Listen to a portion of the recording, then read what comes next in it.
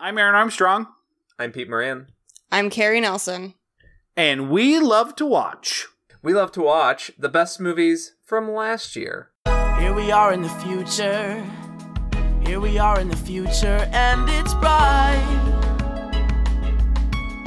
Nothing to fear, no one to fight. I can't believe we've come so far. Happily ever after, here we are. Once upon a time, I thought I'd always be. Hey, Pete. Hey, Carrie. Hi. Welcome to 2021. How does it feel? TBD. Probably everyone. bad. Senator, TBD. I do not recall. I invoke my Fifth Amendment privileges. I'll get this out of the way now. We're recording this, and I've started to preface this for some of the 2021 episodes we're recording. This is the first one. This is our January kickoff episode, but we're recording this in September of 2020. So if you feel like we're too happy or too sad, it's because our reality is probably different than your reality listening to this. So I'm getting that out of the way. The other thing I'll get out of the way is that we love to watch. We're a movie podcast. Pick a theme. We do movies over the course of that theme in a month's time. And if we remember, we compare and contrast. And the more I say that, the worse I get at it, which is weird. But not this week, Peter. This is our 5th annual Best Movies of the Year Before special. So today we are covering the best movies of 2019 because we're not fancy paid critics. Most of our listenership comes from fake Russian bots that we pay. So it's actually the opposite. No one is paying us to do this. And as such, no one's paying us to say, I don't know, go see movies at fancy screeners at the month and week that they come out. It's actually, frankly, we've been doing this for a while, Peter. It's insulting. Yeah, jawohl. That's for the bots out there. I get it. Is the implication that my co-host is also a paid Russian bot? 0010000. Oh no! What about our guest, Carrie? Carrie, you speak binary. It's only a matter of time. Oh, I knew this was too good to be true. Did you think people wanted to hang out with you in real life, Aaron? Come on. Well, I mean, a lot of things are coming to light right now, and it's very hard to take, but we're going to power through this. But yeah, we don't get a chance to see all the movies that come out right when that cutoff for making a best list is. And there's a lot of great movies. We like time to sit on stuff, watch it a couple times, or at least say we're going to watch things multiple times, and then create giant lists of comprehensive movies we're going to catch up with, and then still spend the week before we're recording trying to get in a couple that we needed to get into. Because as anyone knows who buys movies, once it doesn't feel like it's a rush, it just sits there forever, and you don't do anything with it. And that's what it means to be an American. Yeah.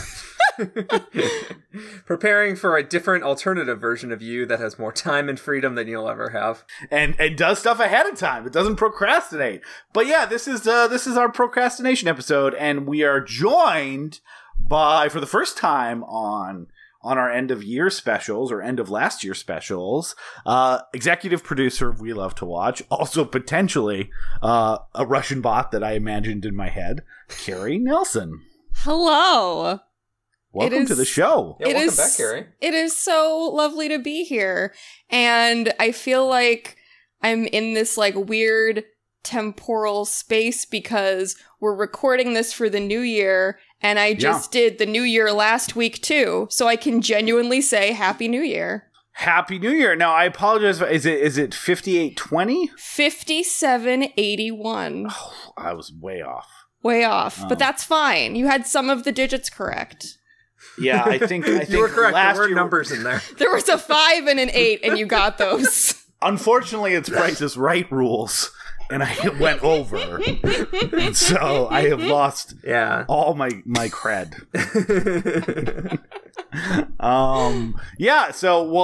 It is the new year for you already as we're recording this. I hope it doesn't seem like it's going good. No, No, it's terrible. Aaron, your really... mensch status is revoked.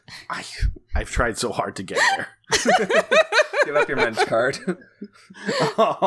Can we edit this out and I can walk home with dignity tonight?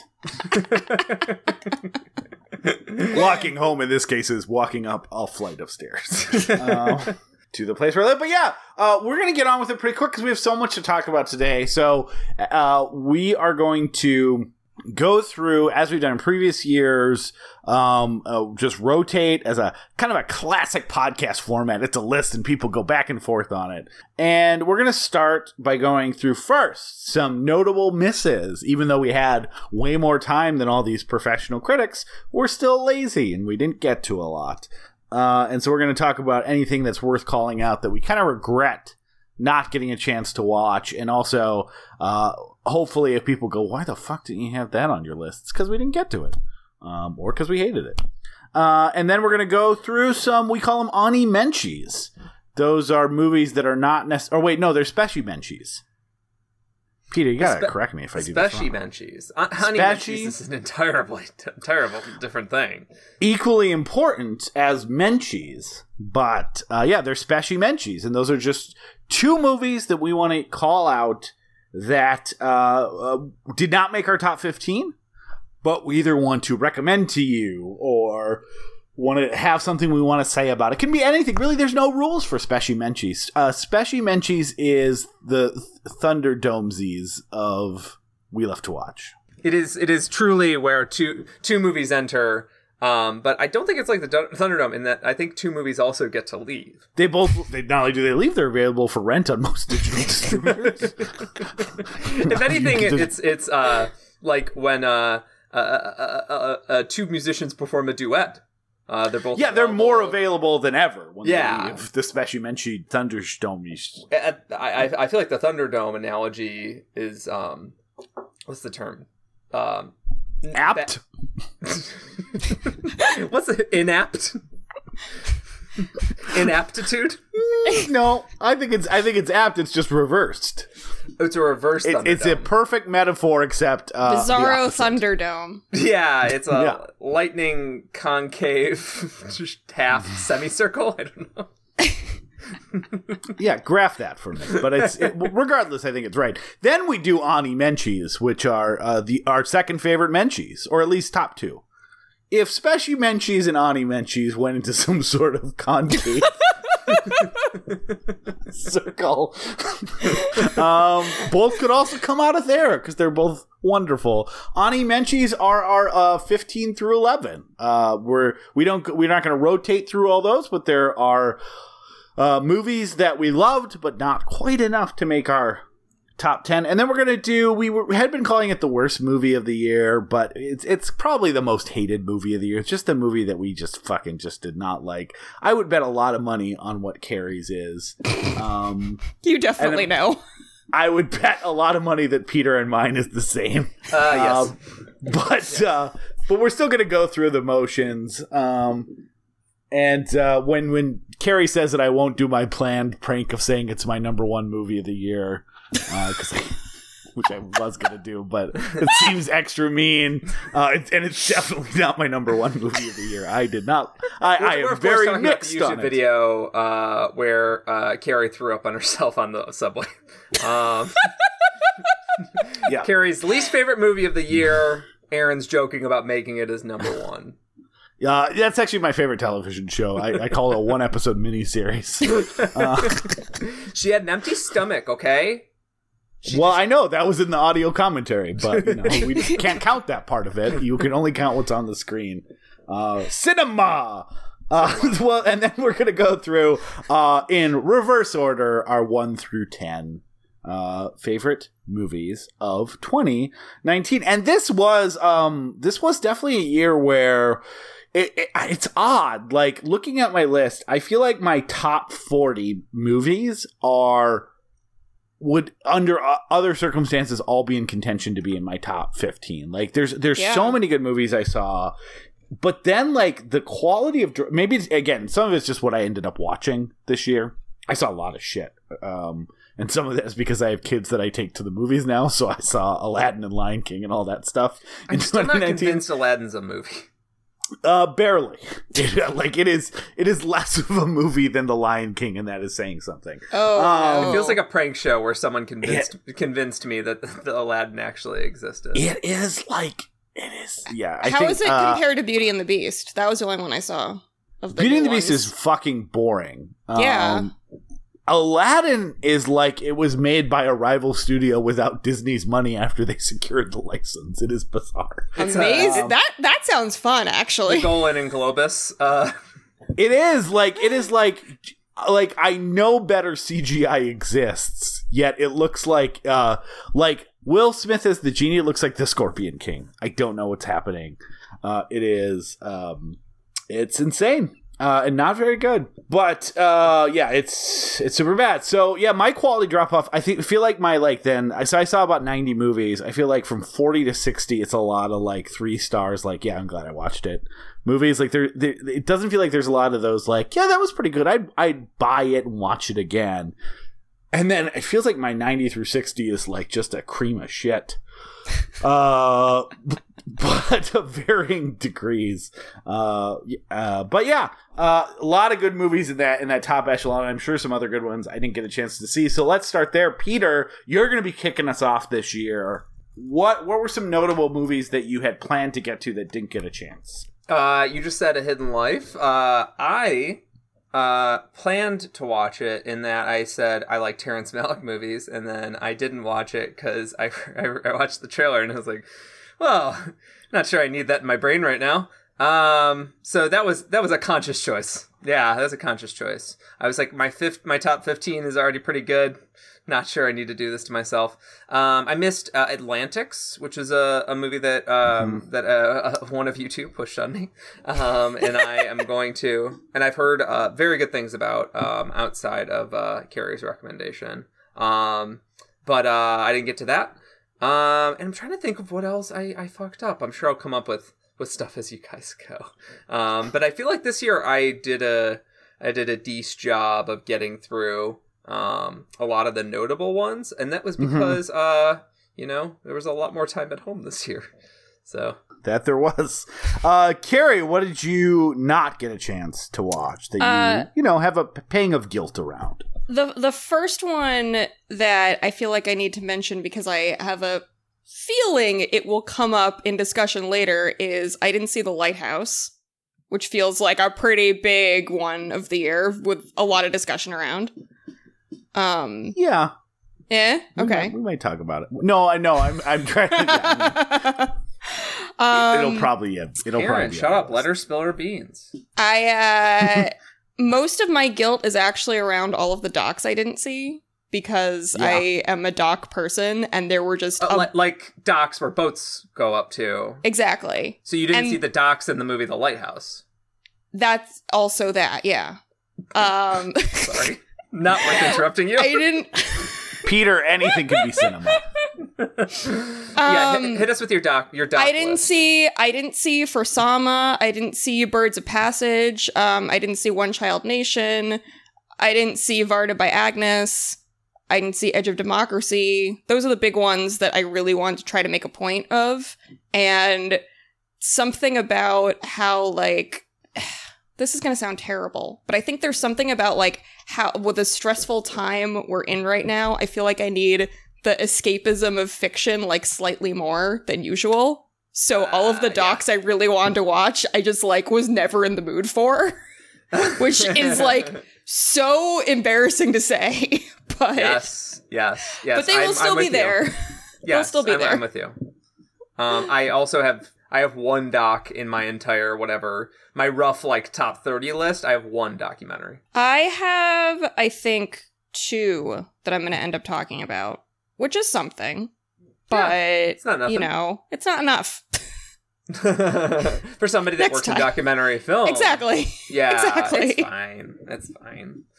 Yeah, so some big oones from a critical perspective that I kind of I did want to see. They weren't jumping out at me on my list, which was stuff like Ad Astra, Marriage Story, Her Smell, 1917. I didn't get to any of those. I think I would have liked most of those, especially like Her Smell is the one I'm most on that list that I'm bummed I didn't get to. And then there were just some like theoretically Aaron picks I didn't get to, like Knife and Heart, Under the Silver Lake.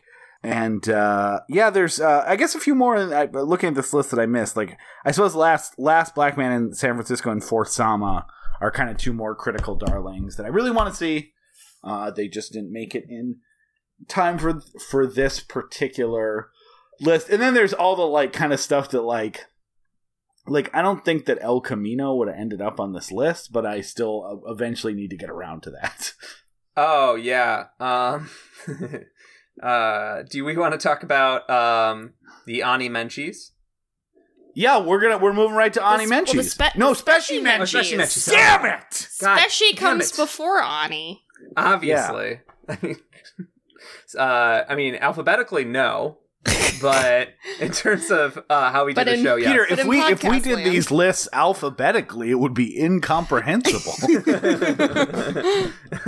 Number 15, according to Webster's. So, what's your Special Menchis? My one that I'm going to list is a movie made only for me and Aaron. And it's a movie called I Trapped the Devil. Ooh. Oh, yeah, that was on my list of things I didn't get to that I was kind of bummed about. Watch it for Christmas. It's Christmas horror. Yeah. It's a slow burn horror movie, very much in the style of Ty West, though it's not directed by Ty West. And it has a lot. We've been missing Ty West. We need Ty West back. We need Ty West. So. It does have AJ Bowen in it, though, so at least you're getting a few of those mumble gore guys in there. But anyways, the I Trapped the Devil is a lovely horror movie about two brothers, one of them who might have deep mental issues, reuniting around the holidays, and what that means for them when one of them tells one of the brothers who has deep mental issues, very likely, says that he trapped the devil in his basement in a sealed room. And the movie just goes from there. Them arguing, them coming together, them arguing again. It's largely a horror drama centered around this particular conflict. And then my other one is Cheating, because I'm putting two movies in there as a Special Menchie, and it's hey, hold on, that's a classic Special Menchie thing. Yeah. So yeah, I mean, I'm just following in your footsteps, Aaron. One time I named 5 horror movies as one Special Menchie. You're like, oh man, I just want to special mention that horror movies happened this year. Anyways, here are 15 Special Menchies has no rules, like some sort of inverse concave circle. These are united by a concept, though, which is this is the year of the TV show Capper. So El Camino was one, and the Deadwood movie was the other. And, they actually function in different forms. El Camino was a movie that I didn't watch for a while because I didn't think it was necessary. I thought Breaking Bad had just about a perfect ending. There was kind of nothing left to do there, and we didn't really need much more. Deadwood was a show that I disagreed with some folks that thought that it was kind of a perfect ending as is. Sort of us in the middle of this limbo of a big fight. I disagreed. That's sort of the consensus that came to over the years is like, all we're going to get is Deadwood, so you better come to peace with the fact that it's going to end kind of in the middle of things. Hold on. Can you do more commentary in the tenor of the Monty Python argument sketch guys like you just did? You're just like, I disagree. I'm I can disagree with myself all day long if you want. I just need like 2 more coffees and I'm good to go. But Deadwood, the movie, was, I think, the sort of cathartic capper that I needed to end the show, say goodbye to these characters. And both of them were deeply cathartic for me, and I didn't realize how much I needed both of them until I was about halfway through. I didn't realize how much I needed both of them until I reached the conclusion on both of them, and I started like welling up with tears, because these are characters that you spend so much time with, and it's nice to have this sort of epilogue to their stories. Not necessarily,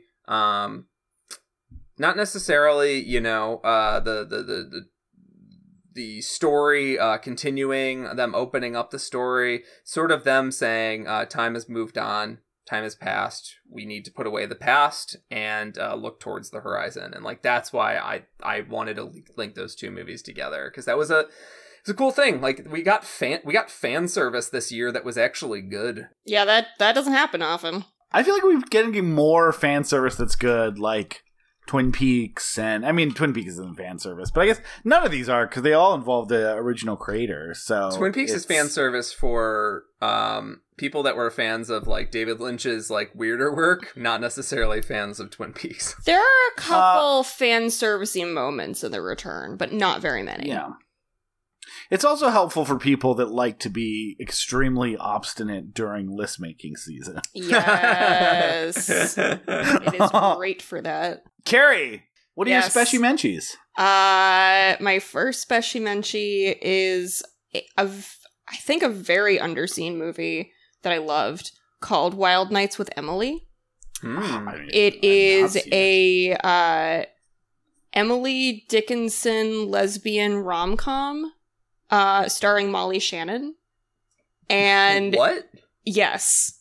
And it is so nice. It is funny and weird and sweet and like really sad, but like it has the most good-natured approach to telling. I didn't see the Cynthia Nixon Emily Dickinson movie from a few years ago that I hear is quite good.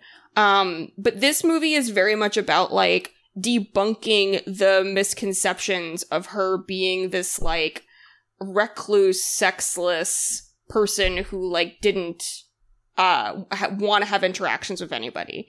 It makes her someone who was super lively and so invested in her work and so invested in I guess the true story is that she was in a relationship with her brother's wife for like ever. And at least what they posit in the film is that the reason why this one married her brother was so that they could like still be close with one another. And it's a really lovely story. So I really recommend it if you haven't seen it. And the second one I wanted to mention is I Lost My Body, which is a French animated. I have heard of that one. Oh my god. It's so strange, and the animation is beautiful, and it's, I think, maybe my favorite score of any movie I saw last year. But a story about this hand that is trying to reunite itself with the body that it is no longer attached to, and seeing, you know, the incidents that led up to the moment of the severing, and then the adventures kind of that the hand has been going on, and it's very odd, but another very, like, strangely tender, nice film that I don't think enough people have been talking about. That sounds actually like really lovely, and I have no idea why I haven't heard of that, because I'm a Molly Shannon head. I was gonna say is we talked up how funny she is in like very bad movies a few times in this show. Yeah. We did it in December as well, for the Grinch. She's honestly like, this is some of the best work I've ever seen her do, and yeah. Awesome. So for my special menchies, I'm only going to have one per menchie, which is a big twist for me. Are you all right, man? Did you even watch movies this year? I saw exactly 17 movies. Great. No, and also these are, normally I try to call out movies that are like in the 30s and 40s, but like there's two movies that are 18 and 23 respectively that I really wanted to talk about. I'm kind of bummed I just can't, like, in good conscience not get them in the top 15, because there's 15 other movies I want to talk about a little bit more, but I would feel like I'd be missing something if I didn't get into them. So one is a movie where sometimes you see a movie even among your friends and you feel like you are in an island, that the critical world, your friends, and like movie internet online friends, like everyone is against the movie, and you watch it and you're just like, what the hell is everybody talking about? Like, you feel like you are woke up in like that Twilight Zone where everyone has a pig face or whatever, and you're like, what is going on? And that for me this year was for Godzilla King of the Monsters, which is, you know, my 18th favorite movie, directed by, I don't know, I was going to say friend of the show, but someone that we're fond of Soon on to be the show. friend of the show. Yeah, we We'll want to get there. be friends with him. Yeah. We but have no we've connections to them. No connections, but Michael Dougherty, who's done Krampus, which we've covered and love, and Trick or Treat, which we've covered a portion of and love. And I just like, the biggest complaint was that it didn't have a human story, and it felt like that was what the movie was being judged on, which felt just super weird to me because like most Godzilla movies, human stories are like take it or leave it. B, I found that this one was actually relatively interesting and compelling for a human Godzilla movie. And C, the one that they said they felt like it was a step down from was Godzilla 2014, which I get that Bryan Cranston and Juliette Binoche are good in the first 20 minutes. But Kick-Ass Guy and Elizabeth Olsen have nothing to do for the rest of that movie. They're so interesting. bad in that movie. So it's so weird to be like, but instead what you get is some like, I think like a perfect like American Godzilla movie. Like, I do really like Godzilla 2014, but it has a lot of the other monsters. Everything is like just super clean and crisp in its direction. And it like gives you what you want, which is, as much as I love the other Godzilla movies, like a Godzilla movie that looks like someone spent $250 million on it, which, you know, is the one thing you don't get from the Toho Godzilla movies, which is part of their charm. But I think since we saw like, since I heard as a kid, like 1998's, you know, Matthew Broderick, Roland Emmerich, Godzilla was coming out, you wanted like, okay, I kind of want to see at least what this version looks like with, you know, an incredible budget and amazing special effects. And I don't think we ever got that till now. And it's just been super weird that like, that even other Godzilla fans were like, yeah, 2 stars. And I like it again. I felt like a island to myself, and it really like, it's a movie I've seen since seeing it in theaters, and I still loved it just as much. So that's my first special mention, and my second one is the movie I've watched the most this year, and it's and then I've watched it 5 times according to Letterboxd. It's been played at my house probably 30 times, but I only log it when I've paid attention to it. And that is actually something that it's a movie that takes place at the end of one series and setting up a final miniseries, and that is the Steven Universe movie. Oh, nice. Which is Steven Universe was one of those shows that I always heard about that I had needed to get around to. With quarantine and the 10-minute nature of it, it was the perfect show to kind of watch with Maya and myself, which became Maya and Elliot, which became Maya, Elliot, and Shauna as she started watching in the background. And then like, oh, are you going to watch one without me? Don't watch one without me. And so it was like, you know, the original series, I think, is something like 164 episodes. We watched all of that. And every night Maya would rewatch ones. And it just is such a good show on every conceivable level. Like, I don't know how much, if you're listening, like Rebecca Sugar, the creator of that show, like, it is a show that, you know, deals with LGBTQ issues, and like there's trans characters on the show, and like talks about the way that masculinity is presented, all while being like a funny, fun adventure movie with this amazingly adventure show with an amazingly intricate like science fiction narrative that like also like handles like trauma seriously, but in a way that like a 6-year-old can. Both a 6-year-old and a 37-year-old can like recognize in different ways as like being done well. So just a fantastic show, and the movie is amazing because it comes after everyone's victory in the show, and then recognizes that like the great thing about Steven Universe is that the original show is about Steven Universe like fixing everyone else's life. And the movie sets up the miniseries Steven Universe Future, which is about recognizing that like you can't be a selfless saint and constantly push your own feelings and trauma into the center.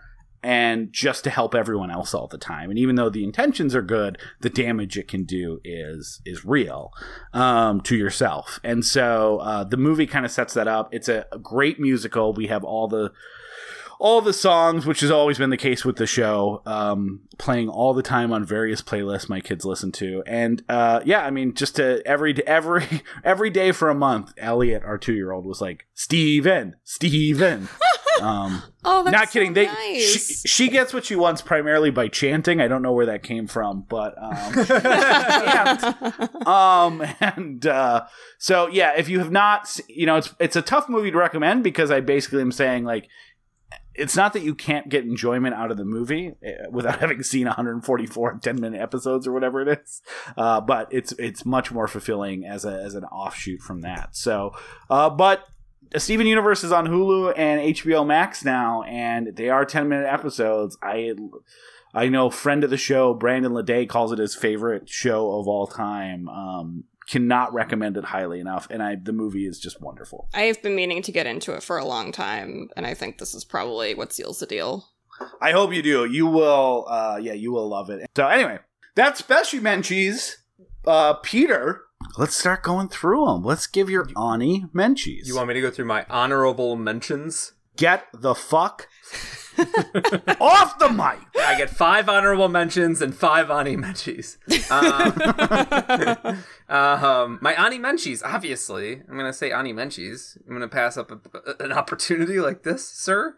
My number 15 is Knives Out. Knives Out. I didn't know that I needed a murder mystery in my life. I knew I needed more Rian Johnson movies, but I didn't know I needed a murder mystery in my life. And I think that this movie is... I literally went and dug up my Agatha Christie books after I saw this movie. I went and found them because I was like, I wanna check out the sort of structures again, and I miss giallos that were more mystery focused because this kind of structure when played well is not insufferable. It's not terrible. I thought I hated mysteries because I hated the idea of waiting around for murders to happen. And at the end, they're like, the reason for the murders is because you slept with my sister. And I think giallos had tainted my memory of how good a good mystery could be. Yeah. And Knives Out reminded me that it's like every other genre. It can be delicious. Us. Is my number 14. We're running through all 5. Yeah, no, you just run right through. Yeah. I will say, Knives Out did not make my list or my 15. It's number 17. Oof. It got bumped out. You hate to see it happen. Yeah, hate to see it. It's my 16. It's so good. That's funny that we all had it right. Right on the cusp. Saw almost exactly 15 movies better than it, but still is a fantastic. It's also the movie I will probably, on this list, the movie I will see more times in my life. It's an easy one to show people. Yeah. I'll end up watching it the most times in my life. Number 14, Us. So can I pause to say I'm extremely surprised to see that this low for you. This was a film that I admire the craftsmanship of. I found it very I found it very satisfying, and it's basic core drama while also being thought-provoking. The aesthetic of it is gorgeous, yada yada. But this was such a fucking good year for horror movies, and the fact that I think that the subtext of it and what I can read there is what'll make this movie come back to me and stick with me for forever. But the horror thrills and the horror gags won't. Mm-hmm. After that first 20 to 40 minutes, the build up and that opening monologue is obviously incredible. But I just don't think a lot of the later sort of slashery stuff is going to stick with me at all. I think that what's going to stick with me is how the movie made me feel about this secret society underground and how they're sort of subjugated. You know what's interesting now that you're talking about it? I remember that we did have. What's so funny about even though it's 2019 and it's theoretically a year ago, for something like Us that came out in February, it's almost 2 years ago. And I remember I saw it first, and now I am remembering that we had very differing senses of it, and I remember some long text exchanges from that time. So I guess maybe now that I'm remembering, I'm glad it's your number 14. Yeah, it's not quite as I was gonna say it's not quite as elegant as Get Out, but that I didn't hold that against the movie. It still cracked my Ani Menchies. Number 13 is a movie that I heard about from the author of House of Leaves, Daniel Lewski. Oh yeah, and from me, and then Aaron watched it. And he was like, "You have to watch this. It's on Hulu right now." Or sorry, it was on Hulu at the end of 2019. You can edit that out. It was actually on there at the end of 2020. Peter still does not understand how time works. I do not. Is Aniara. Aniara is a sobering, brutal sci-fi drama, and it is about the hopelessness of space, and it is about how man sees themselves as occupying a much more important place in the universe than they actually do operate in, and that no one is out there to save us. We have to save ourselves. We have to fix things ourselves. There's no one is going to come and rescue us. Yeah, I'll hit a pause there just because it's going to be on my Ani Menchies too, and I might as well just quickly talk about it now. Yeah, I said to Peter, like, you do need to see this. I think it'll crack your 15. It is so weirdly similar to High Life, another 2019 movie, and though I really, really like High Life, and that's in like my top 30, this one I think just like matches at my most pessimistic, at the moments when I have the least faith in us as a species and in the goodness of humanity and stuff like that. Like, my aesthetic is this movie. Just a level of like bureaucracy, ineptitude, selfishness that eventually unravels society, and people that like just aren't able to or just feel like they can't really do anything by standing up to stuff. And again, the inciting incident in this movie, which doesn't feel like a spoiler because it's the first 10 minutes of the movie, is that they are evacuating Earth because Earth is dying due to global warming, and they get shot off course and due to an explosion, and their steering is compromised, and now literally like an ocean liner full of people, except in space, are stuck adrift for years and years and years unless someone can rescue them or they can somehow figure out a way to get around. And so you kind of see over a longer time scale, like specifically through a few characters, the way that society, which theoretically could survive well as a society, no problem, except that like the nature of humanity ends up turning it into kind of a horror show by the end, but not the kind of horror show of High Life. Like, not, it's just a sad, depressing, or High Rise. Yeah. It's not like someone.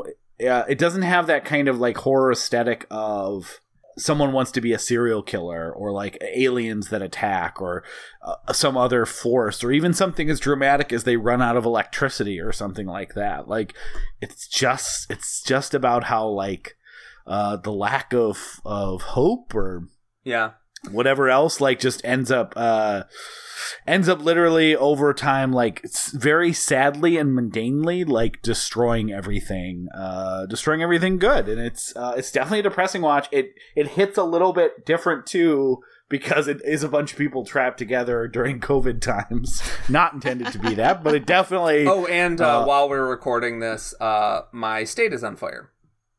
So, yeah. Right. Yeah. Global warming is very much on my mind. Many people in the movie have burn wounds from global warming fires. Yeah.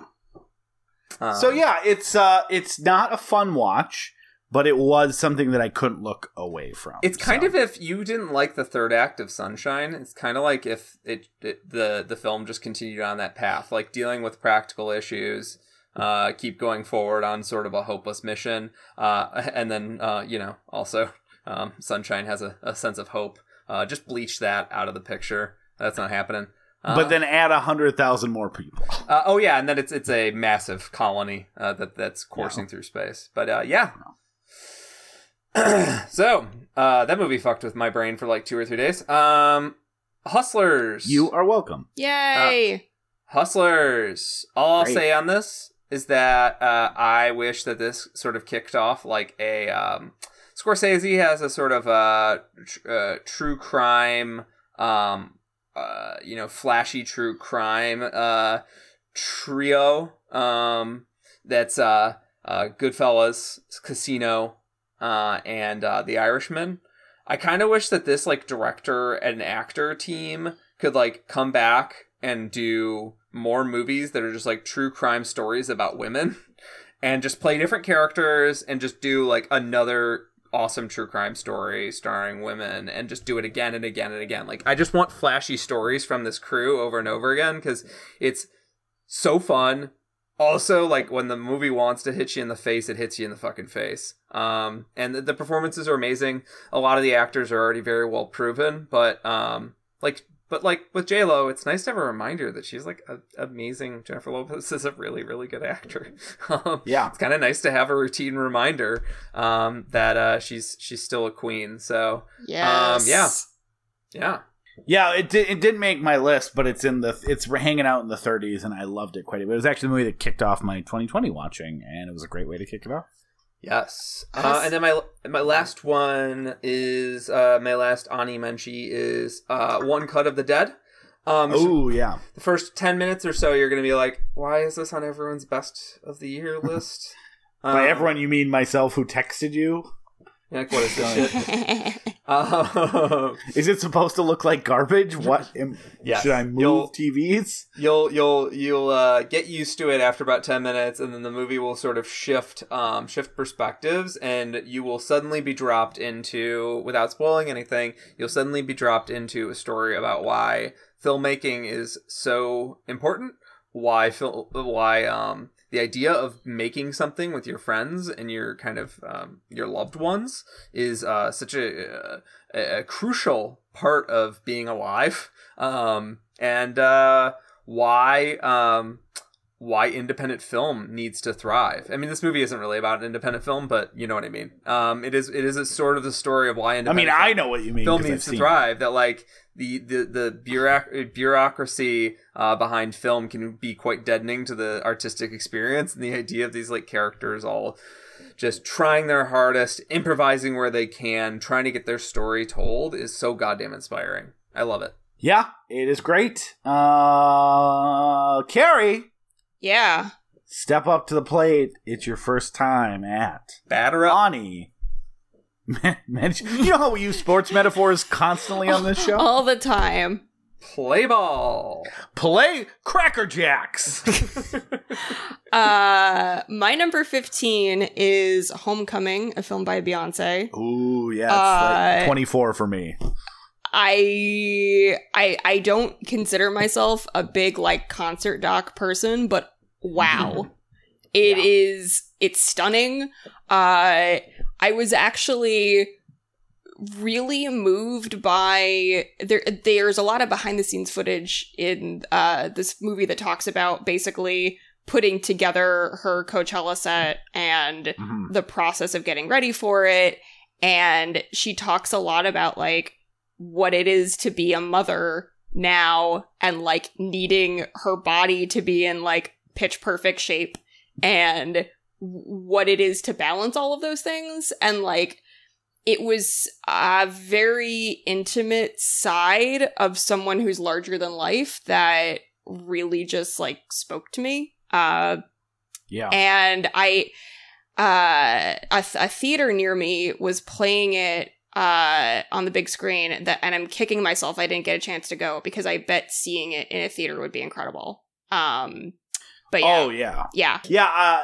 Didn't make, as I mentioned, didn't make my 15, but it's up there. It's in that like top echelon that I mentioned.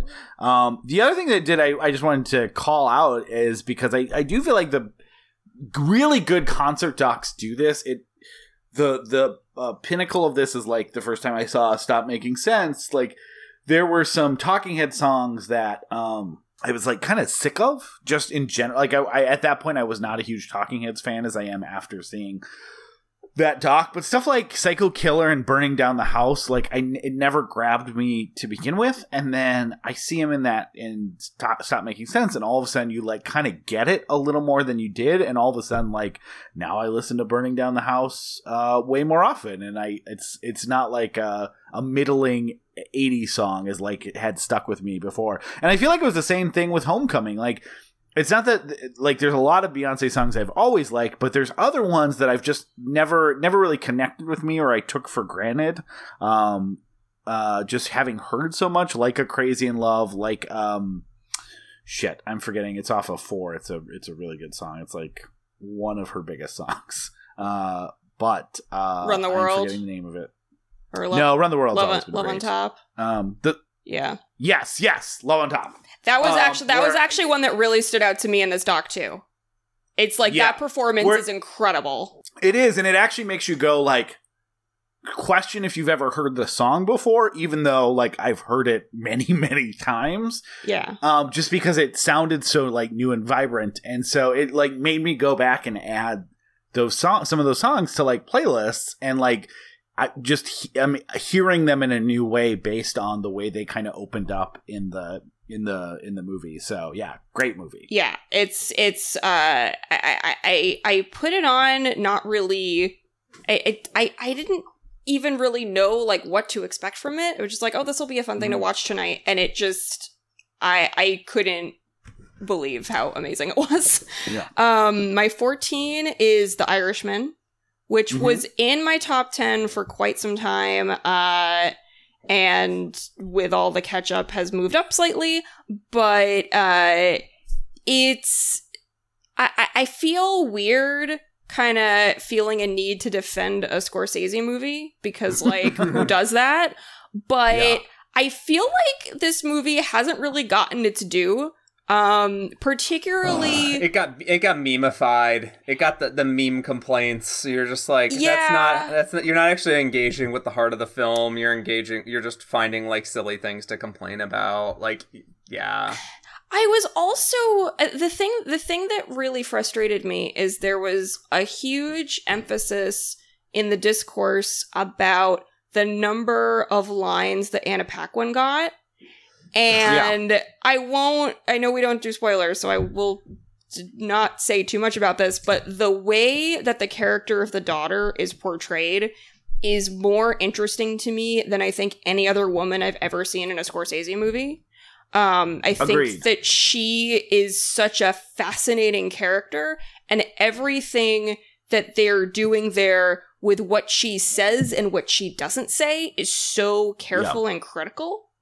And I was very bummed that that element of the discussion got totally lost. So I have been feeling a need to champion, again, it is so ridiculous to be championing a Martin Scorsese movie because, like, he doesn't need that, but it's... Yeah, but I mean, she did have but people forget is, like, she had maybe the most important line of the movie where she says, "You're not just my dad, you're the Irishman." Right. That is exactly what she says. Am I derailing? just a hair. Just a hair. I'm with you. I mean, that basically happens in another movie we're going to be talking about, I'm sure, Little Women. So, you know what?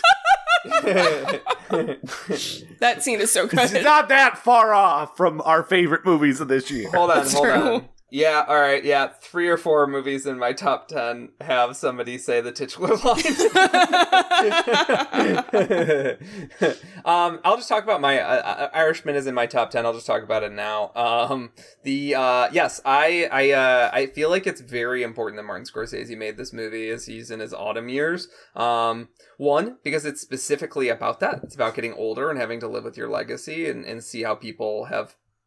and see who is still with you, and how masculinity has affected your interactions with the people in your life, particularly the women. But I think this is a movie that he desperately needed to make to clear the air after Wolf of Wall Street was a massive hit, because a whole lot of people watched Wolf of Wall Street, and particularly I think because of the aesthetic of that movie, because like we think that 80s aesthetic is cool now, but nobody thinks, like, there's that scene in Goodfellas where he's showing off his apartment, where Henry Hill is showing off his apartment, or his new house that he has, and they're walking around and the camera's sweeping around, and it looks like your grandma's house. Like, it's not like glamorous or sexy at all. It's just like, Yeah, there's like cheap linoleum floors, like this kind of crappy looking furniture. I think there's plastic on the couch. Like it's this like kind of crappy, like everyone's wearing like sweaty tank tops and like ill-fitting pants. Like, yeah, nothing looks like this is my dream. Yeah, and that's like what he does really well in Goodfellas and Casino is everything sort of garish and ugly, and then Wolf of Wall Street takes place in the 80s, and like there is something sexy and alluring about that, and it's sort of Scorsese dealing with like his Catholic guilt, being like, yes, like you can revel in this stuff, but it will come home to roost. And Wolf of Wall Street is I think a very self-aware film, like a wonderfully self-aware film. And everything it does is intentional, and people, bros are not self-aware. And have no interest in being self-aware, and so they watched that as like a Fight Club, like they willfully misinterpreted the film. And I feel like it's important that he came out and he made The Irishman, which is specifically about how these violent lives lead you down this path where you're just fucking alone. Even the people that still are willing to share a room with you, you have to sacrifice the people that you ostensibly think you're fighting for. Yes. And I that's why it made my top 10, because like when it was over, I was devastated. Like I was like, it made me want to ensure that I was living my life as a compassionate person and that I'm not being a brutish asshole. And I stopped murdering people after I saw The Irishman. Wow, So, that's incredible. But then he watched John Wick 3 and started murdering people. Well, John Wick 3 looks really fun. I got a murder dog too because I wanted to step it up a little bit. But like it is funny actually that John Wick 3 and The Irishman up against each other. That'd be a funny double feature. It has to be the sad one first though, obviously, right? Because it needs to make John Wick 3 look fucking insane. Yeah, and for me, so Irishman's not on my list. I did watch it. It's in my it's 30. Like I liked it.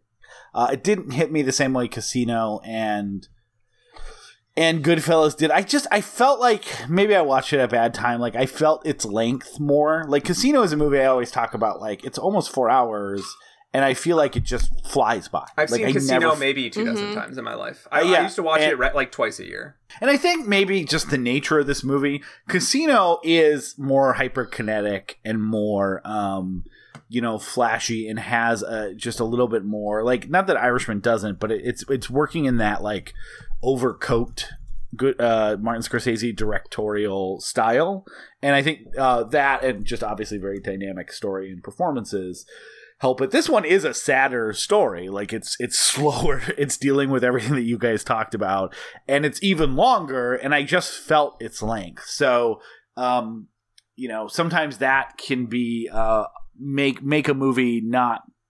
You're kind of missing themes maybe, or it's not affecting you as much when you're looking at your watch on a couple of occasions.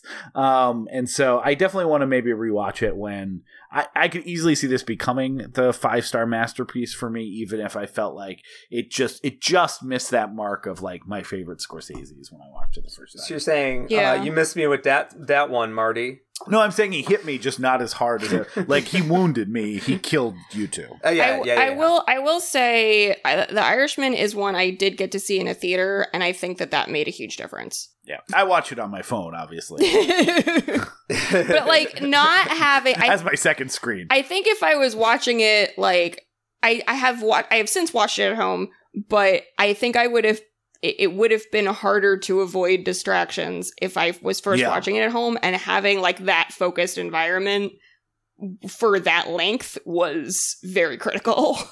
My number 13 is High Flying Bird, which had not really been on my radar until fairly recently. And I hadn't realized that it was written by Terrell Alvin McCraney, who wrote Moonlight. And he, I think, is one of the best screenwriters working right now. I think he's primarily a playwright, but he's written, I guess, several movies now. And his dialogue is phenomenal. It brings you into this world and is so fast-paced. It felt like Sorkin, but good. And it was this, it's a basketball story, And I'm not much of a sports person, but I have found over the years that I really enjoy basketball movies.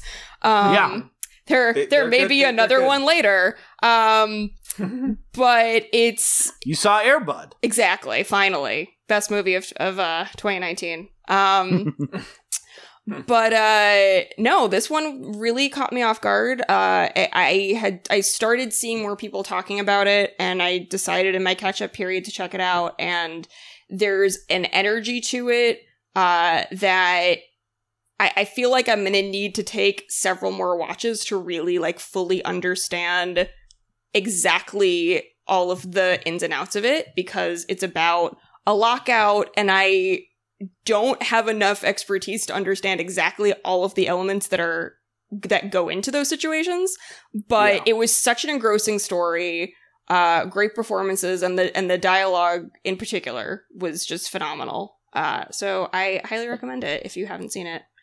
I have not. It's on my catch-up list that I didn't get to. I know it also is, I think, 90 minutes, so that is the call for me. Yes. Yeah, it's paced very well too. My number 12 is Honey Boy. Oh yeah. I think that the idea of watching like the Shia LaBeouf like personal trauma movie is something that sounds a bit off-putting, and it's really beautiful. It's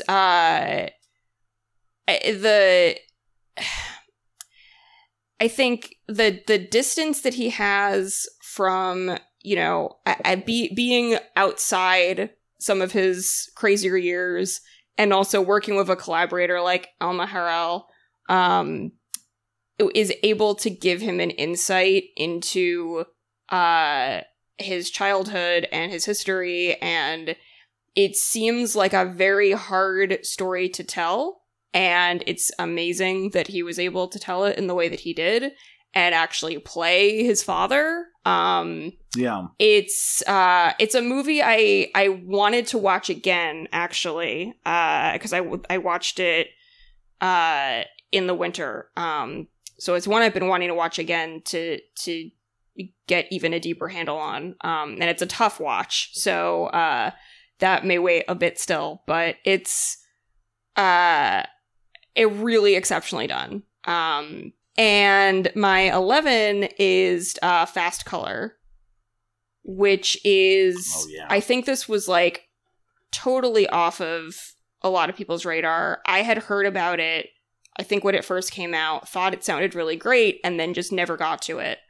And I'm so glad I finally did. It's a superhero story that is fully original, and I guess superhero is probably the wrong word, but it's about using the idea of superpowers as a metaphor for healing and addiction and trauma and family, and this idea of a lineage of women that have these abilities that they have to hide from the world. And it's given how interested our society is in like the superhero idea, it is very surprising to me that this didn't catch on more. And I hope that more people give it a chance now that it's streaming. But it really blew me away. You named like 3 movies that were on my catch-up list that I did not get to. Fast Color being, and Honey Boy being a couple more. I will say both of those will still probably get watched this year, though, because they're also on my hashtag 52 list that I'm working through. Yes! So, good chance I still pick up back on both of those movies. I even think I bought Fast Color on like a $2 Vudu sale. Oh, so good. It's waiting for me. Excellent. Yeah, I can't wait to hear what you think of it. Yeah, that was your 11th, right? That was my 11. Go. It's your turn. All right. My turn. Ani Menchie's. I almost said Special Menchie's. What is happening with the Menchie's? Oh. Her Menchie's I was an asshole when I did it, but when Aaron does. I said almost, though, Peter. Did I say it? I'm just acknowledging my humanism. Your humanism. My humanism. You complimented yourself? my ability to be human. I'm only human. Okay. Number 15 is Lego Movie Part 2, which Lego Movie Part 1 is the funnier, more clever movie. I think I like Lego Movie Part 2 a little better. It is... Lego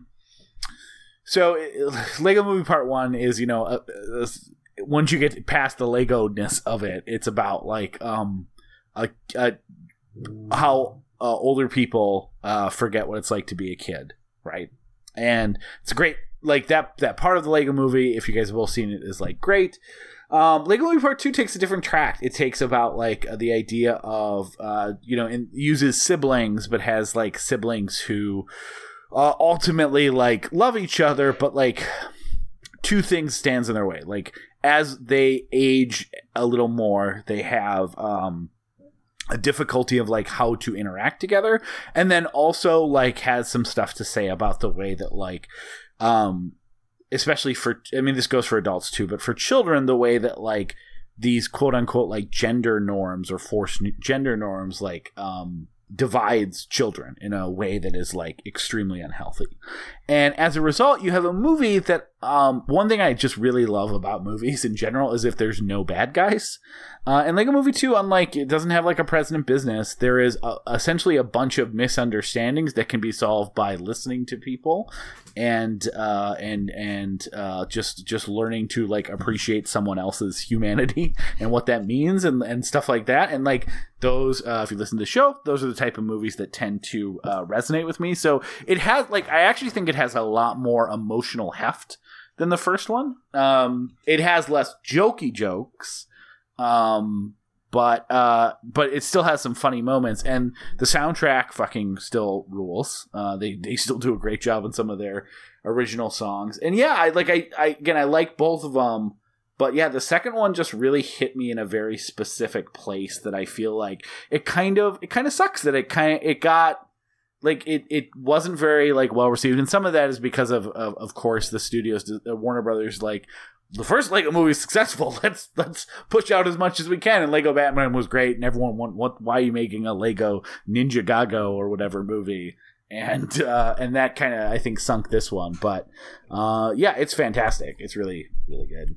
I'd recommend it. Nice. To all my non-kid having friends that sometimes skip those things. Number 14 is... I haven't seen any of the Lego films. I haven't seen the Lego Batman. I haven't seen the original Lego movie. I haven't seen any of them. So, Peter, of all people who still has drunken nights playing Legos till 4 a.m. Yeah. As I understand it, the fact that you haven't seen the first Lego movie is mind-boggling to me, and I would make sure that you do that. And then I would watch the second one. Lego Batman is a great joke about superhero and Batman movies, and like it's really funny. It's really funny. But like it's not doing too much beyond that, and doing it very well. But one thing that's really great about both of the like core series Lego movies is that they in general I think have a lot of like interesting things to say about like toys and childhood and stuff like that. The second one even more so than the yeah, I'll have to check them out. Aniara is my 14th, which I already talked about quite a bit. Number 13, another movie I mentioned, John Wick 3. John Wick 3 is awesome. Super and good. the best one. I think. I mean, I like all of them. But I think the fact that they made the main antagonist just a very enthusiastic John Wick fan who also is forced to kill him, but like is like the master stroke of the series, because I don't think I've ever seen that in a movie. We've all seen the action movies where it's like, look, I respect you, but I gotta kill you. But this guy is like, how do you do that? Like he is like a gushing Comic-Con fan to John Wick, all while like trying to get him to team up and then killing him. And that again seems more at a place for like a parody as opposed to like a legitimately amazing action movie. And it makes him more threatening because he's like a student of John Wick who like thinks that defeating him can make him stronger. That didn't make my top 10, top 15. But I was really appreciative of it. It's in my top 20. Like, it's right outside that window. I wasn't even a huge fan of 2 for some reason. It just two's the low point for me too. It hit me funny. I think that they really poorly expanded out the mythos, and they took what I think the first movie is actually a very elegant and like almost like spiritually lean kind of movie, and turned it into this sort of bloated world.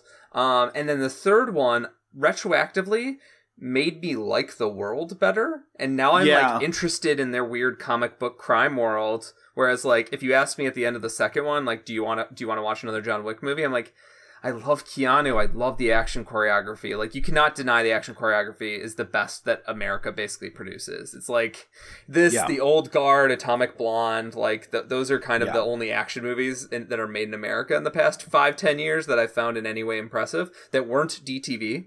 And just to clarify, and because there's a lot of amazing DTV. We know. Yeah. Most of them are made in Bulgaria. Sorry, anyway, so who knows? I can't hear you talk about Universal Soldier on this particular Yes, part. but my point is that to see a AAA Hollywood movie, whatever, it's more of a AA, I guess.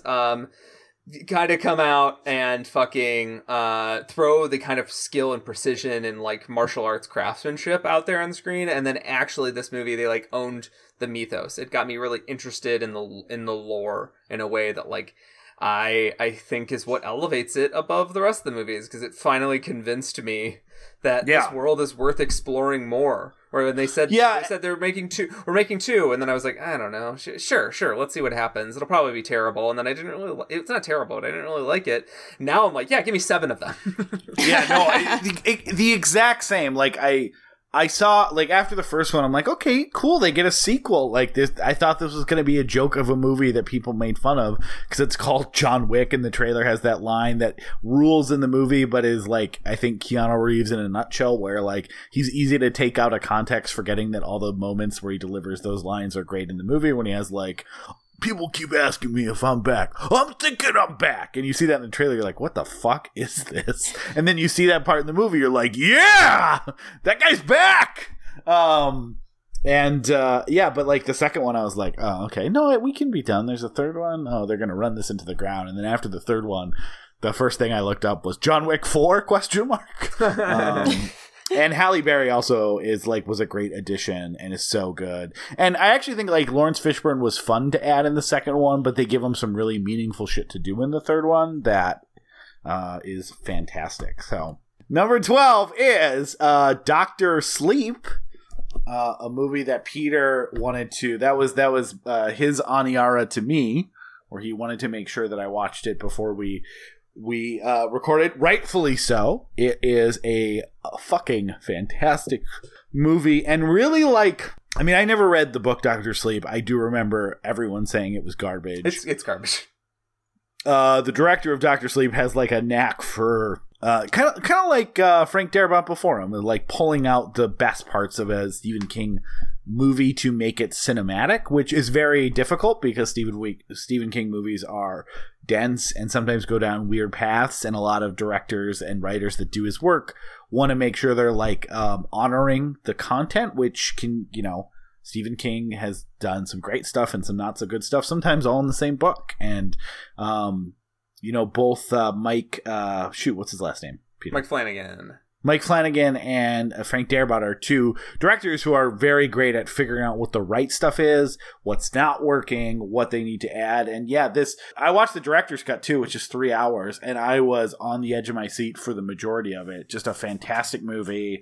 Earns its like return to the Overlook Hotel at the end, and it's just like a fantastic movie all the way around, which is just, it's both amazing, but also 3-hour horror movies in general, and delayed sequels to fucking Stanley Kubrick's The Shining, like everything about to a book that no one likes by Stephen King. Everything about it seems like it should have been bad, and it is amazing. It's kind of the way I would pitch it to people. It's in my my list proper. It's in my top 5, so I'll just talk about it now. The way I would pitch it to people is that this feels like not just a companion piece, but almost a continuation of the themes of Haunting of Hill House.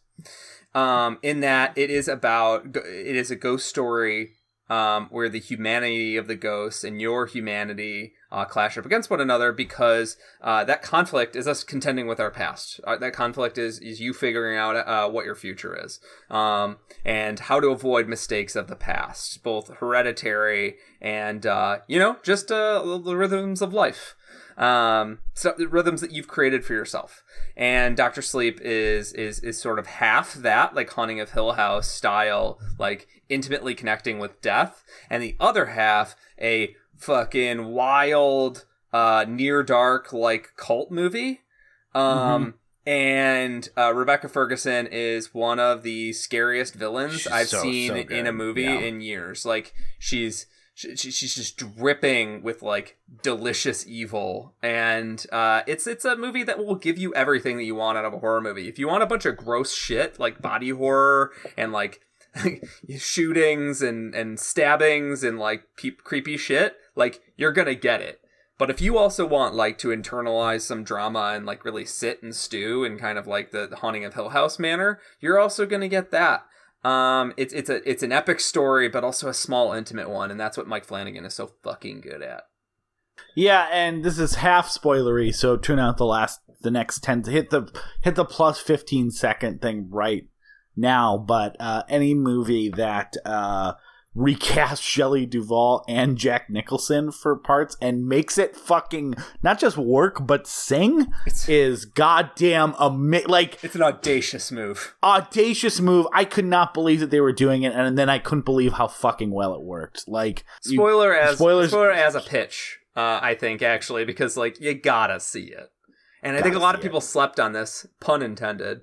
A lot of people. Yeah, but it seems like everyone that saw it, like KingCast, talks about it with a sense of reverence too, and like I think that if you saw it, you ended up really connecting with it. But like I said, everything about the pitch sounds like complete garbage. I am not surprised this movie was not successful. I fully slept on it, and hearing you talk about it makes me really curious to see it now. It's so good. I've only seen the director's cut, but I have heard that's the preferential version. So if you do have a chance, I think they're both on like Amazon Prime or whatever. Sweet. Yeah, highly recommended. My number 11, which I don't need to talk about that much because I actually don't want to, because One Cut of the Dead. Hey. I was like, yeah, I know, our first Matchies. Do we have a theme song for Matchies? We always have Matchies, so I'm glad that continues this year. I have a feeling there'll be more Matchies. But yeah, it is our matchy. I don't want to reveal too much. I did text Peter and was kind of like, what the fuck is this? And sometimes, it's a movie that was really hard to get, and sometimes I was worried that the hype of the difficulty in seeing it had surpassed what I was getting in the movie, because I really was like, what is this? And when I realized what it was, I was like a kid giddy of what I was getting, and I could totally understand why it was on all these like best horror movies of the century so far list. So I think it's still on Amazon Prime, at least as of September of 2020. It's on Shudder, probably indefinitely. I think they're gonna try and keep. Oh, Shudder! Sorry, I forget I use Shudder through Amazon. So yes, it is on Shudder. Highly recommended. And with that, before we transition, Peter, I think we're probably just going to go at the same time here. Yeah. But what movie did you fucking hate in 2019? Well, do you want to go at once? You want to say it at the same time? Yeah. Do we say the subtitle? Now, keep in mind, Peter and I have not talked about this being our pick. Well, we talked about it like spent so much time talking about it that I can't imagine that there's something else that Peter wants to talk about here. Do we do the full title or let's just do the subtitle? Just the subs. Just the subtitle. All right, ready? Okay. 3, 2, 1. Rise of Skywalker. Yeah. More than Cats, really. Oh, Cats is fun. Rise of Skywalker. Cats is fun. Like, it's fun bad, but like you sound. I listened to that episode recently, and you sounded so like uncomfortable and upset about the whole experience. I was really expecting that to be here. You're confusing extreme confusion and being just like I still can't tell you what happened in Cats. But I'll tell you what it didn't happen. I didn't sit there for 2.5 hours fucking hating every second of it and being completely miserable, which I did. Like, look, the thing about Star Wars is that any conversation of how good it is or how bad it is it's a conversation that's been going on so long. It's hyper polluted by some of the worst fucking people on the face of the earth. Like, I get it. Like, but I really saw some of the reviews from people I trust coming out of this, and I just thought, like, okay, yeah, it's not The Last Jedi. Sure, nothing's gonna be Last Jedi. Last Jedi is like a perfect Star Wars movie. You're not gonna beat that. And like, no, I'm angry at it as a movie and just being generally a bad movie. Like, it is a poorly directed movie. It doesn't know how to tell a story. It gives you these like big sad, like it knows that you're supposed to have big moments that resonate with the audience in a climactic ending of a trilogy or what is it? Nintel? Whatever. 9 movies. The ending of 9 movies. Nonology? Yeah. I don't know if that's right, but it sounds right. Sure. But like, it also has like, it also has literally, I've never seen a movie with nothing to lose and less courage. Like, it keeps, it's a cowardly film. It is one of the most cowardly movies I've ever seen, more than like any other Star Wars movie. Like, it like keeps giving, like, it does it 5 times where it gives you big moments only to take them away and go psych. It's like, we don't want to deal with letters. Like, it seems like a movie that's made under gunpoint so that everyone's happy, and no one was happy with it. People that loved The Last Jedi, the worst fans that hated The Last Jedi, everyone was like, at best, like, this is fine. Yes. And it doesn't help that it does come after, like, not just, I think, the best Star Wars movie of all time, but also the Star Wars movie with the most to say about Star Wars and the most interesting things to say about Star Wars. And beyond the fact that it's just a shitty movie, like, on every level, it also takes away everything that's good about The Last Jedi. Like, spoilers for Rise of Skywalker, if you're not aware, like, The Last Jedi's position is that, like, it democratizes the Force. It's, as we talked about on our episode on this, that idea that that the Star Wars galaxy is ruled much like ours, is by like evil capitalists profiting off of murder and war, and looking to like some sort of political dynasty or a lineage to solve that has been nothing but a disaster, as like Luke kind of talks about in all of his breakdowns in that movie.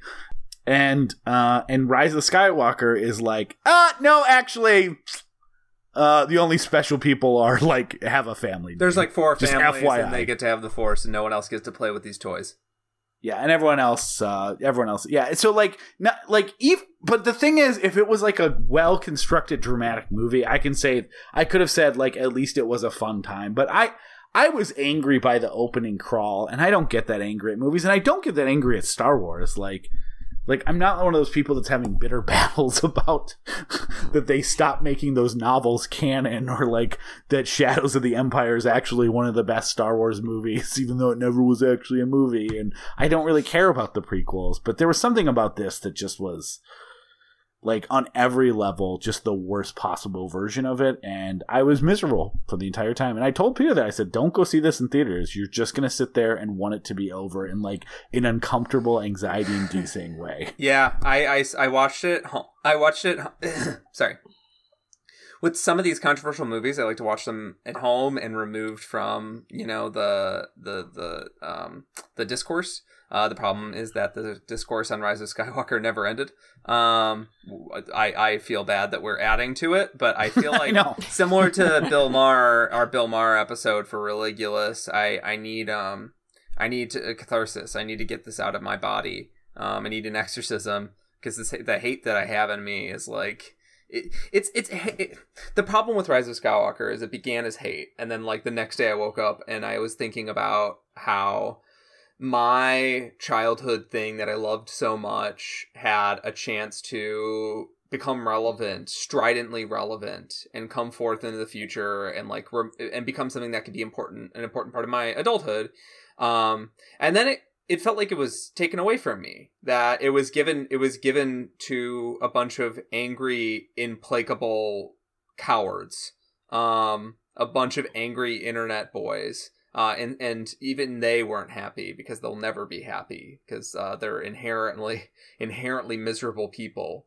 The catering to the worst people on the internet tendencies of Rise of Skywalker is like I mean, that's 2019 in a nutshell, right? Like catering the people that you kind of like, and I know it's much smaller than like, you know, politics, but like the people that you trusted with something that mattered to you, catering to its worst enemies and worst critics. Like, I just don't know what to, I just didn't know how to parse that. And it like made me sad. Like a Star Wars movie shouldn't make me sad. And the only good thread that came out of that is like, it gave me a little bit, even as someone who isn't obsessed with Star Wars, right? I've only seen Force Awakens like twice, I guess. It gave me a little bit of space to say goodbye to Star Wars, where I was like, this property is officially like it's compromised. Like I don't know if they can ever bring it back to me. Except in Mandalorian season 2. Mandalorian is great, but I'm just watching that as just, you know, another TV show that I have. This is no longer the sacred thing to me. This is no longer something that like is you know gonna be a part of my adulthood. Like I maybe thought like Last Jedi, I was like this is so cool to see Star Wars relevant again, and then it wasn't. So. It's hard to lose that. Yeah. I didn't see it because I'm not a huge Star Wars person, but it's hard to lose something that's so like personal and something that has such an impact, especially for people that grew up with the series. Like I have a lot of close friends that are like deeply, deeply in like the Star Wars universe, and they all just felt like betrayed by this movie. And it's so sad to have a property that like means so much to you do that. Yeah, and I'm not a Marvel guy either, so like this felt like my childhood had come back to bite me on the ass. Whereas like for Marvel stuff, I feel like happy that like people that grew up reading Spider-Man comics now have like lots of good Spider-Man movies. Totally. I feel and like good Spider-Man games. Like I feel happy for those people, but I unfortunately do not get to be that person about Star Wars, and that made me a little sad. I guess, you know, the only good thing about it is that like I am fine. Part of being a Star Wars fan is deciding what you don't care about. And so I'm fine watching movies 4 through 8 with Rogue One in there, which I love quite a bit. And making that those my Star Wars movies, and under those circumstances, like Last Jedi ends in like an amazing, like if that's the last shot of a Star Wars movie that like I ever see again, or like when I show my kids until they find out, you told me it ends at 8. I was trying to protect you. Being a parent is like that. So, like it has the best closing shot that you could ask for in a Star Wars movie, right? Like the kid with the broom, like. That is what Star Wars should have been about. And also, like, the last thing I'll say about it, because I don't want to turn this into the Rise of the Skywalker podcast, even though we definitely could, is that there's also something, like, weirdly unsatisfying. Like, the fact that all those worst people that hated Last Jedi didn't like Rise of Skywalker somehow makes it worse. Like, your weird capitulation and cowardly act didn't win over any fans. Like, I almost wish it was like a for no one. It's a film for no one. Like, what did you do this for? Like, it feels like some weird epic Shakespearean tragedy with at the end you've gained nothing. Like, you haven't even gained terrible fans. Everyone is just sick of you by this because you tried to capitulate to everyone ultimately, and it's that somehow that makes it worse. Like, if it was at least like a Batman, like a Suicide Squad or Batman, or I won't say Batman versus Superman because I know that, but like if it was like at least a Suicide Squad where the worst people love that movie for the most part, I'd at least go like, okay, that sucks. It sucks that you think like Jared Leto Joker's is good. But at least you, terrible person, have something, and I know to stay away from it because you've marked it as your garbage. But the fact that no one's even claiming the movie somehow makes it worse to me. Yeah. I want the movie out of my head. Yeah. So let's hopefully this worked. Yeah. Carrie, what is your? I know the answer. I think. So what's funny is, Aaron, when you said that you were going to joke about this being your number one, I actually have some guilt about this being my most hated movie because I know it's a movie that like meant a lot to a lot of people. Like this is, for some people, this is going to be high on their top 10. And so I do feel a little shitty that I'm so against it. But god damn it, I hated Jojo Rabbit so much. I think part of what I hate so much about it is, like, there are ways I could have loved it. Like, I don't want to be against a Taika movie. I really like him. Yeah. There were things in the movie I really liked. There's, honestly, the opening credit sequence I thought was phenomenal. And that was setting me up for a very different movie than what ended up coming. And I thought Scarlett Johansson... And obviously the shoes were good. Oh, yeah. I thought I thought everything with Scarlett Johansson was, like, pretty top-notch. Yeah. How do I phrase this? I don't have it in me to feel empathy for small Nazi children. I just don't. And there are things that happen in the last third of that movie that any empathy you were building for this kid goes out the window. And it shocked me at how cruel this kid was, and that the movie wasn't really commenting on it or recognizing it as such. And I honestly, my first reaction when I left was trying to talk myself into liking it.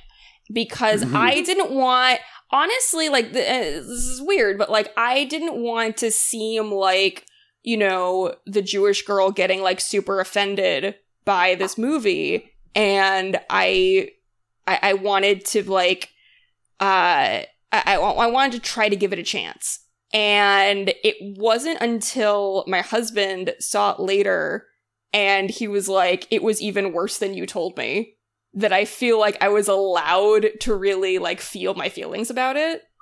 And I do feel bad because a lot of people really do love it. And there are a lot of Jewish people that think it's amazing. It was made by a Jewish director.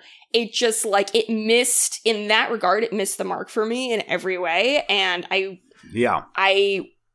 would actually like to read the book because it sounds like the movie ends at the halfway point of the source material. And I am actually really curious to see where the story goes from there. So I may still check that out. And if that's good, you know, I hope that maybe there could be another adaptation down the line. But god damn it. I was really getting into the discourse of people about this movie, and it was, like, bringing out the worst side in me, and I felt so bad about it. I think, you know, I walked out of it, like, being disappointed by it just because it was a, you know, Waititi movie, and I was, like, so 100% on board with this. And also, like, I'm all for a good Nazi satire or even, like, evil person satire, right? Yeah. Like, who doesn't like To Be or Not to Be or The Great Dictator, or even, like, more recently, Four Lions is a really, like, good example of something that tackles a very difficult subject as a comedy and does it really well. And so I was hoping for that in here, and it definitely, like, so it was middling for me. And when I read why it didn't work for you, I think a couple days after you watched it, when you had kind of collected your thoughts, it was so obvious, like, that the parts that weren't working for me, I didn't give probably as much thought to it because I just walked away from it going, yeah, that didn't really, you know, 3-star movie. Yeah. Sure. Yeah. And so because of that, it didn't hit the things I wanted. And I was kind of the thing you do at, like, middling movies. You're just not super engaged. And so, yeah, the third act stuff, though, like, when I read what you wrote about it, I was like, oh, yeah, fuck, like, what was that? And the one other thing I wanted to say about this movie is I agree with you that, like, Nazi satires can be really good. And I don't believe that anything should be off limits for humor. The problem I have is when humor doesn't contextualize like the reality of the situation. And I think that I don't know how this is possible. I think there are a lot of people that see like the 1940s era Nazis as like a thing of the past that has nothing to do with the type of white supremacy that we see happening today, which is factually wildly inaccurate.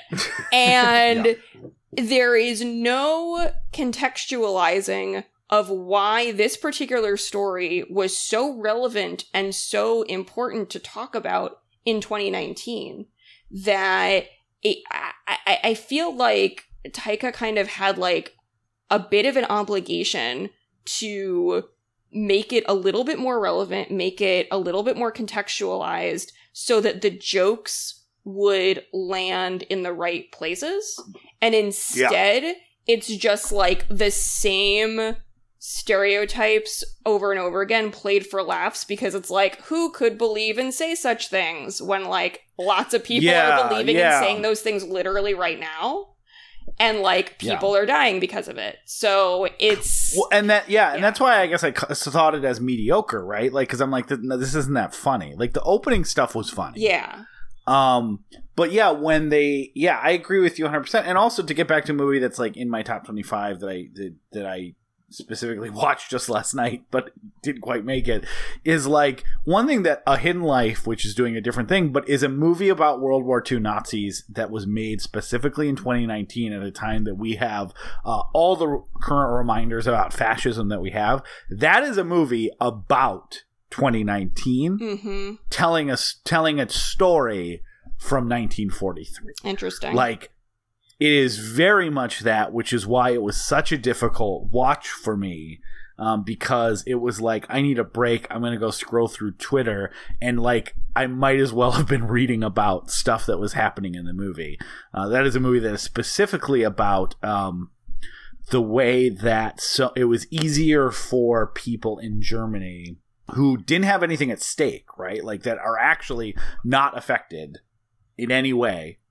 And the easiest thing for them to do as a result is to just go, okay, I'm going to say Heil Hitler as I walk by people in the streets, but we're not really fighting this war. We have a farm in the mountains.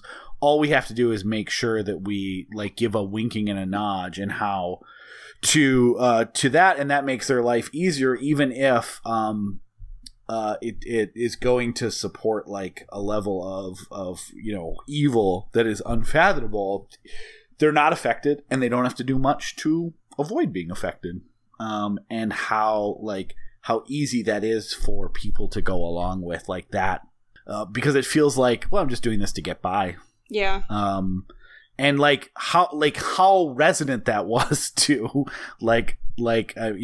all the like white suburb voters who are like, yeah, I mean, he's not my Republican, but what am I going to do? Lose my friend group? Exactly. Yeah. Why sacrifice anything?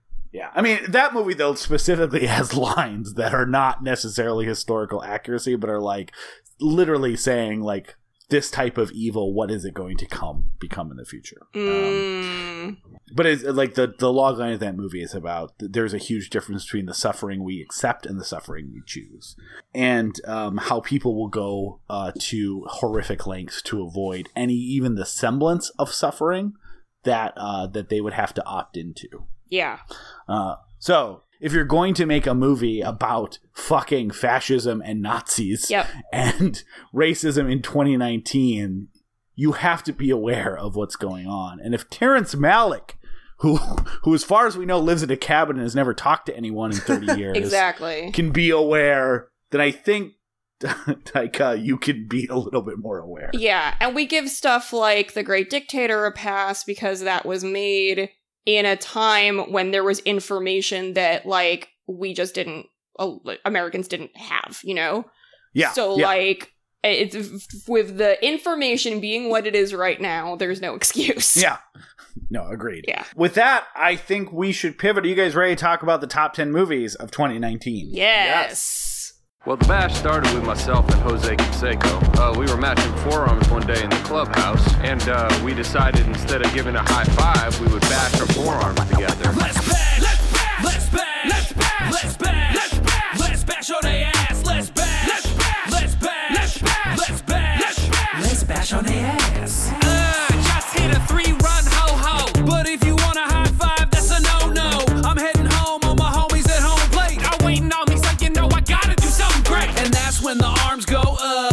like we about to drink from a cup. Cause we a bunch of buff dudes just flexing, acknowledging our feats via human connection. Let's bash, let's monster bash. Hit a tater out the stadium for monster cash. Hit a dinger through the fucking VIP suite glass. Break your fucking arm in half and then sign the cast. Get well soon. Love. Let's get into it. Peter, time for the main attraction. Thank you. Which is specifically saying I'm the main attraction? your number 10 favorite movie of 2019. That's so nice of you is to say. specific, and then it's all downhill from here. Yeah, But thank what you is for allowing me to willfully mishear what you're saying. I just really appreciate you would call me the main attraction. That is In Fabric, number 10. Oh, So I feel like yes. we're kind of we stan for a few directors on here that I think like I want them to become names outside of the typical horror circles. I don't know if Peter Strickland's ever gonna hit that, but Can I make a little prediction? what? No. It's never gonna happen. Not if he's making movies like, I mean, In Fabric. In Fabric will show up on my list later, but good for us, bad for probably his bank account. Ben Wheatley is making a Tomb Raider movie, so never say never. Yeah, I think that's different. Yeah. I don't know. And Maybe. Duke Anyway. of Burgundy isn't horror. No. I just more mean like guys that Artsy. Here's what this guy Yeah, loves. Based on Duke of Burgundy and In Fabric, this dude loves mannequins. huge mannequin fan. He's a huge mannequin guy, and if for sure. I think that he should remake the movie Mannequin. and I think that is his best shot, and it'll be kind of odd in the way that, like, if you look at Shape of Water as a remake of Creature of the Black Lagoon, it reveals a lot about Guillermo del Toro. I think his remake of the film Mannequin will reveal a lot about Peter Strickland that we already know. Yes. It'll be revealing in the way that you'd be like, oh. Did Martin Scorsese do coke in the 80s? Like, yes. Yes. But God damn it, like, Peter, you had to have thought, I'm sorry I'm already derailing this, but like, we talked about this. Duke of Burgundy, I think, was on both of our lists pretty high back when we did our 2016 one. And we were like, what was going on with the mannequins that attended the Butterfly Symposium? It added to the oddness. And then he made a movie where, like, the most sympathetic eye the camera has is when damage happens to mannequins. And, like, I can't help but just go, what's going on with the mannequins? Yeah, he's a fanikin. He's a fanikin. He's the guy from Maniac. Well, the Maniac from the film Maniac. So we stan Peter Strickland, but he's a stanikin. He's a stanikin. And Peter Strickland, you can call me. We're fellow Peters. We can talk it out. I won't mannequin shame you. Because you made a wonderful film, Peter. He did. In Fabric is his latest movie that is conceptually idiotic and yet so wonderful. It's if you boil it down, like a lot of things, if you boil it down to a sentence or two, it's the dumbest thing you've ever heard. It's essentially a film about how a haunted dress ruins two people's lives. It ruins the lives of a single woman who's trying to strive out and, meet a new partner after a divorce. And the lives of a man who on his stag night is forced to wear a dress. And that dress kind of comes back to haunt him. And Peter to be clear, literally. It's a haunted dress movie. Yeah, it literally comes back to haunt him. I said. I know, but normally when you say, like, wearing something came back to haunt, like, I get it. It sounds metaphorical. I just want to underline and circle to the audience. It's that very it literal. Literally, it's very literal. It's both the dress literal itself. and metaphorical. Well, yeah. It's also it's both horrific and hilarious. It's so funny. But it's funny. not a parody in any way. No. It parodies corporate culture and how absurd they can be. Like, there's moments. Oh yeah, that part is very specific in its targets. There are points in this that feel almost like Brazil, where it's like the sort of capitalist beatdown that's happening to these characters is frequent they are almost always like acquiescing to capitalism, and capitalism is still choosing to shit all over them.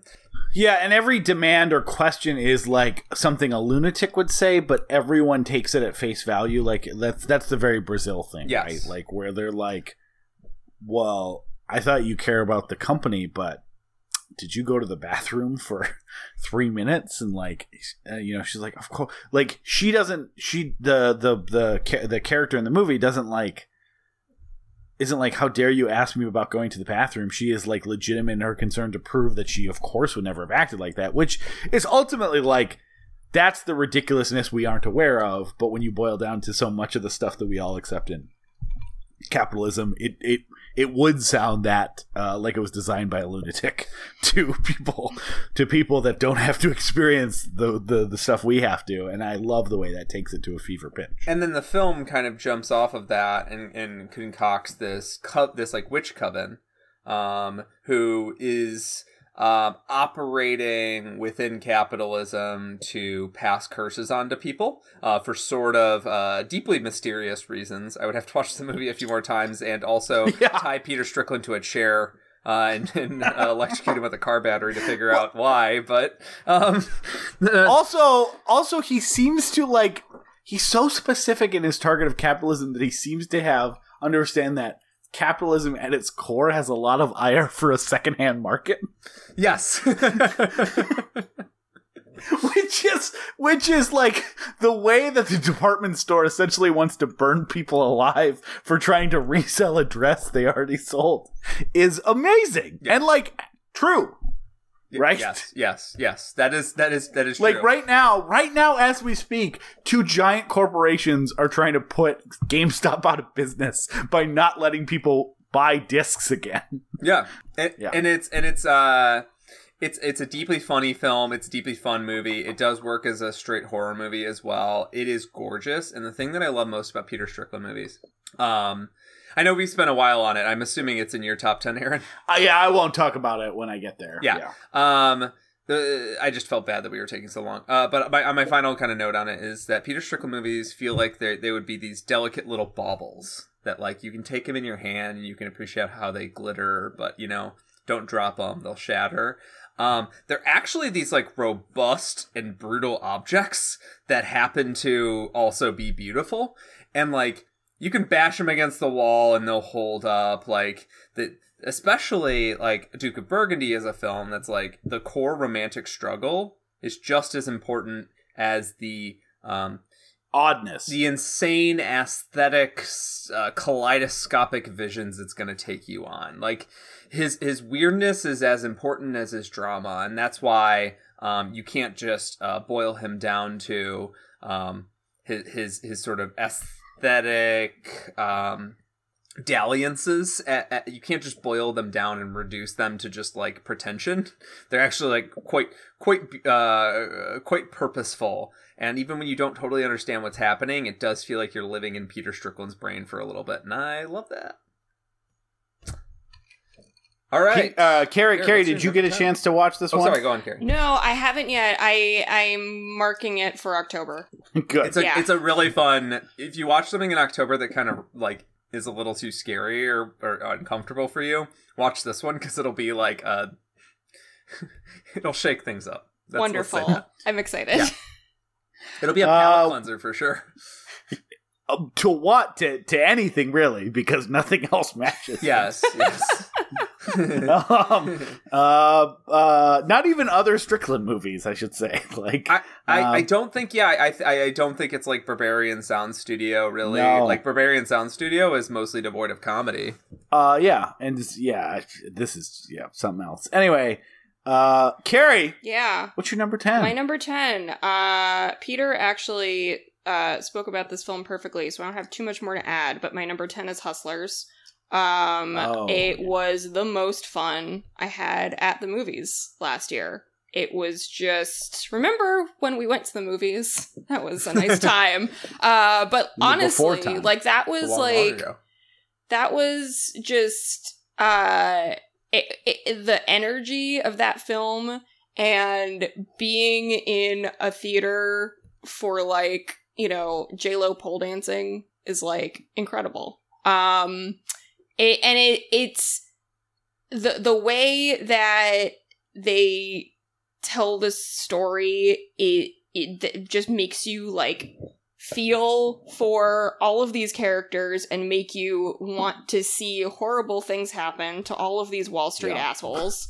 Yeah. It's just so perfectly done. The performances are outstanding. It's just a delightful time. I think it's the movie that I will think back to as like the most fun, enjoyable movie of the year. Even though it has some very dark moments, it's the joy of it sticks with me a lot. I like comparing it to Casino and Goodfellas. Like, it's a movie that goes to dark places, like, on a fucking, like, 90-degree angle. Like, it'll just, like, veer there and then veer right on back, because the person telling the story doesn't think they're a bad person. Exactly. You know what it actually, I think, would make a great double feature with is Widows. Oh, yeah.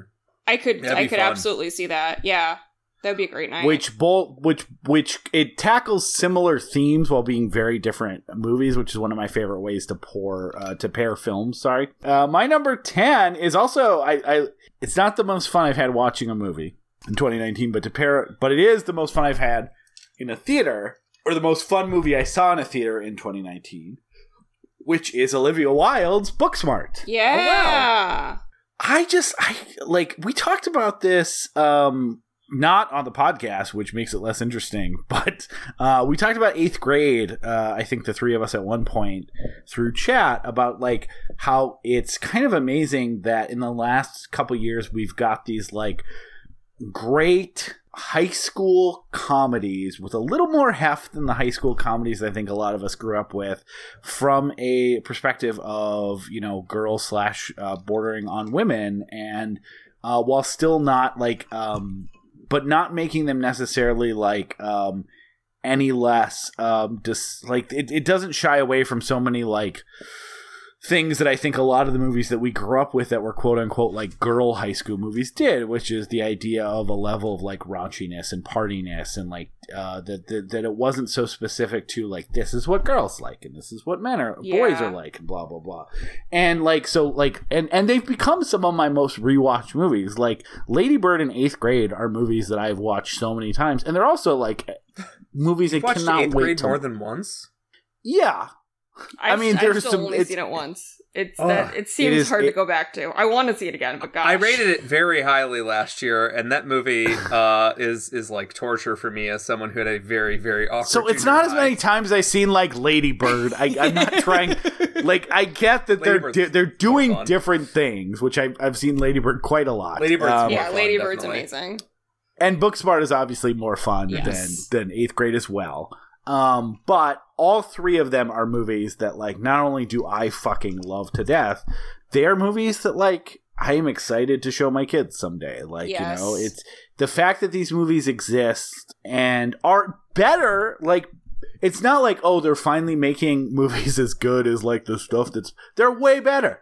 They're so much better. Like, I still like Superbad, but all like Lady Bird and Booksmart are better than Superbad. Like, they're funnier, they're clever, they have more interesting things to say. As someone who saw Superbad at the age that Superbad was targeting, yes. I still like the movie, but it's just like these are fuller movies, and I love that Booksmart kind of continues to that. We obviously probably didn't get one of those in 2020 that I can think of off the top of my head, but we didn't get a lot of most stuff in 2020. So here's to 2021 continuing that legacy.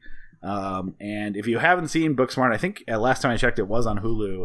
I've seen it like 3 or 4 times. It is just it's a movie that I'm going to rewatch for decades. It is a movie that, like, I got very attached to the characters in maybe the span of 30 seconds, and similar to what we'll talk about with Palm Springs in a few months. This is sort of a film proving that you don't have to be regressive to be an amazing comedy. Yeah, hugely. The way that it wrangles with social issues makes it far funnier and touches places deeper within me. I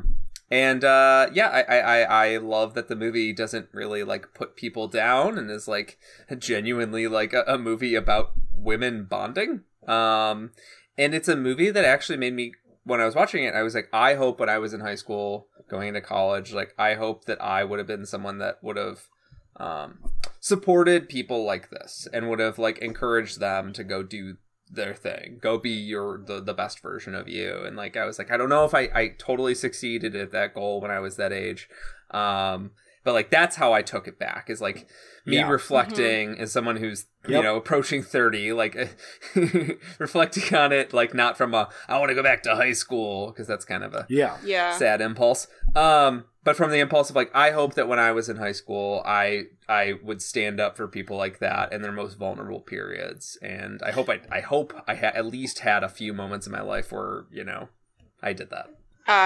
Every time I think about Booksmart, I just think about how fucking amazing Billie Lourd is. Every single moment that she has is gold. She can do anything. I want her to get more comedy like that. Oh my god. Well, that's also how I feel about Caitlin Dever. Peter, I bet you feel the same way. I bet you feel the same way too, because Carrie, I don't know if you watched Justified. Oh yeah, man. No, but I watched Unbelievable, which put her through the ringer, and I liked getting to see her have happy things happen to her too. If you want to see her with a Kentucky accent, given a twang, and being very funny at a younger age too, like she's like one of Raylan Givens. The whole thing is like played by Timothy Olyphant is like he can out talk anyone, right? Like he's never stumped. He always has the witty one liner. The one person on that show that consistently gets his goat from a verbal standoff is Caitlin Dever's like character. Amazing. 12-year-old marijuana grower. So good. And so, like, you know, she's been in some things, but she's never got to flex, I think, the same level of, like, verbal wit and comedy chops that she did in Justified. So it was so great, like, recognizing that Olivia Wilde probably was like, okay, no one's using her the way I don't want to say should be, but the way they could be. And Beanie Feldstein is amazing in the movie. Oh, God, I love her. To folks that haven't caught up on it, What We Do in the Shadows season 2 more heavily features Beanie Feldstein, and she is so fucking funny, and she can kind of like she can kind of take the persona that you expect from her when she like walks into a scene and then flip it on its head and then make you laugh so fucking hard. And I American Crime Story, I've been a pretty big fan of so far, despite really not liking a lot of his shows. She's playing fucking Monica Lewinsky in American Crime Story so season 3. Excited about that. Oh, fuck. I guess I need to watch that. Yeah, that's going to be I like good. The first season. I loved the O.J. Simpson, and I loved the me too. The Versace season, and I'm very curious to see what they did there, because like that could be, even if I don't love the season, that could be a propulsive, like, skyrocket moment for her, where like she could do whatever she wants after that. Yeah. Peter, your number 9 movie of 2019. My number 9, Ready or Not. Not a lot to say here, but the way that it mixed. I'm glad you put it high, because it's my 22, but I'm glad we get a chance to talk about it, because I love it. It's an elegantly made thrill ride. That's why it's so high. It's a thrill ride that thinks about every single little ticking moment. It actually pairs really well with Knives Out, and then like I think those two are probably the movies I'll end up watching the most in my lifetime of this list. Because Ready or Not takes little comedy moments and then they have dramatic impact later, and then it takes dramatic moments and it subverts them with comedy. Like Ready or Not is a exorbitantly fun movie. It subverts what you're thinking as a comedy fan or as a horror movie fan. The main performance by Samara Weaving is like that's a star-making turn. Like she goes from, you know, gentle, shy kind of woman that like is sort of in a vulnerable position to raging murder beast, and she can do it all. It's a really fucking impressive movie. The cast of character actors in it is so great. I'm a pretty big fan of this movie. I think we should do another Man is the Most Dangerous Game month. Yeah, I want to talk about this in more detail, because the part 90 minutes to an hour. Or 90 minutes to 2 hours. Yeah, because my favorite part of the movie is something I'm not going to talk about in this episode, but let's just say, like, the ending gives you everything you want twice. Mm-hmm. Nice. So, Yes. But, yeah, we need to do it at some point on We Love to Watch because, God, Let's so do much to another talk Man is about. Most Dangerous Game month. Let's do the original Most Dangerous Game. Let's do Ready or Not. Let's find another two we love. Let's shoehorn in some stuff we don't want to talk about but fits the theme so we can talk about Ready or Not. I'm in. Peter. Carrie. Your number 9. My number 9 is my pick for the better of the two Charles Manson movies that came out in 2019, which is Mary Harron's Charlie Says. I didn't even know there was a second one. By Mary Wasn't there a Hilary Duff Harron. one too? What the fuck? How did I miss this? Everyone missed this. So here's the thing. I heard about this a bit before it came out. It was one of my most anticipated movies of the year. I was so excited about it. And then and I had tickets to go see it. And then when it actually when the date came, my mental health was not in the place where I could go deal with the types of themes and imagery that would be coming up in a Charles Manson movie. So I skipped it, and then the reviews and the discourse about it were very middling and bad. And then Once Upon a Time in Hollywood came out, like a couple months later, and so no one talked about it anymore. So I finally caught up with it in the last couple of weeks, and I'm so glad I finally did because it's amazing. It is a movie about the 3 Manson girls who were in prison, and a teacher who comes and works with them and kind of tries to do like a therapeutic educational experience for them to kind of get them to start processing their experiences. And so everything is told through flashbacks. It is, I would say the difference between these movies is there are a lot of people who, understandably so, have a hard time feeling any kind of empathy for anyone involved in the Manson family. And if that's the case, watching all of these people get killed in Once Upon a Time in Hollywood, might feel really cathartic and great. Charlie Says really gets into the manipulation and the abuse and all of the fucked up stuff that all of these women experienced, that it never lets them off the hook. It never excuses what they did, but it does contextualize it in a way that makes it clear that they were also victims. And I think that the way that Mary Harron, I feel like Mary Harron was born to make a Manson movie, to be honest. Like, she just has the right sensibility for it. And the way that she balances the very serious reality of what they did, and also the fact that they were very young women who were horrifically abused and horrifically manipulated, and in this cult environment where they weren't able to make informed choices about things. It's a very delicate balance that she strikes, and I think that this is a movie that more people should be watching and talking about. Yeah, well, I definitely just added it to my watch list. Although when I tried to do that, I just typed in Charles Manson into Google, which is not a good way. I mean, good way to get information about Charles Manson. Not a good way to find this movie quickly and add it to your watch list. I had no idea, and I don't think Once Upon a Time in Hollywood's on any of our lists. As a matter of fact, we had a discussion off screen about how most of us do not like it all that much. Yeah. So the fact that there's another better Charles Manson movie that does everything you described, directed by Mary Harron, incredibly appealing. I wish I was in any I had no idea that this movie existed. So one of the fun parts about doing this episode with people. Yes. So Aaron, what is your pick? My number 9 movie is actually one I'm not going to talk about this much now because I recognize that there's such a thing as Stolen Thunder and Stolen Valor, and I'm not going to do that. And my number 9 movie is Portrait of a Lady on Fire. Yay! Yay! And so I know, as you can tell, it's on Carrie's list. I know that because as we were all chatting about this for the last few months, we all had our like hard sells or whatever that we were like, please just watch this before you make your list. Doesn't have to make your list. You know, I had that with Aniara and In Fabric, I think with Peter. I think we all had it with Midsummer with Carrie. And Carrie's to us was like, you guys need to watch Portrait of a Lady on Fire. And I did. It is as amazing as advertised.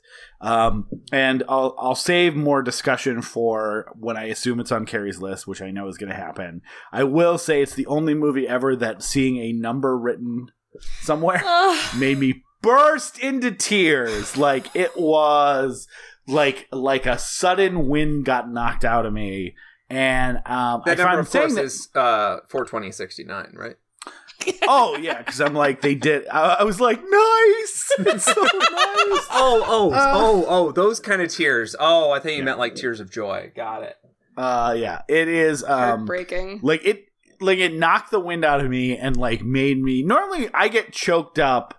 And then there's like that moment that I have sometimes where I'm like, am I going to fight this or am I going to let it happen? And there's some, you know, like, I don't know why that is that. It's like, just because it's, you know, having a good cry is healthy and good. It's one of the reasons I watch movies, to have an empathetic reaction. But also, like, it's kind of sometimes just a mess to deal with. Like, do I have tissues? Do I have something to wipe this out? Like, do I have to blah, blah, blah? And so, like, there's a difference, I think, sometimes between I got a little choked up, I had a tear, and, like, just fully engaging with, yeah, I'm gonna bawl for a second. It's coming. It's a coming. And this happened so goddamn fast. I can't think of another movie where I didn't even have a chance to process that before it was happening. And over something that is so... describing it makes it sound so small, but the point of this movie is that was everything to those two people. And you don't see it coming. You don't see that. You don't see that moment coming, and then it comes and you're like, oh, fuck. You figure the movie's just kind of going to gradually, you know, taper off into a quiet scene of, I don't know, a woman looking out a Paris window or something, as opposed to, don't worry, we got a gut punch for you. Yeah. And, like, a happy one, too. Like, it was tears of, like, joy. Like, in a movie where a happy ending, by its nature, was not possible because of society. Some people don't turn into the Joker because of society.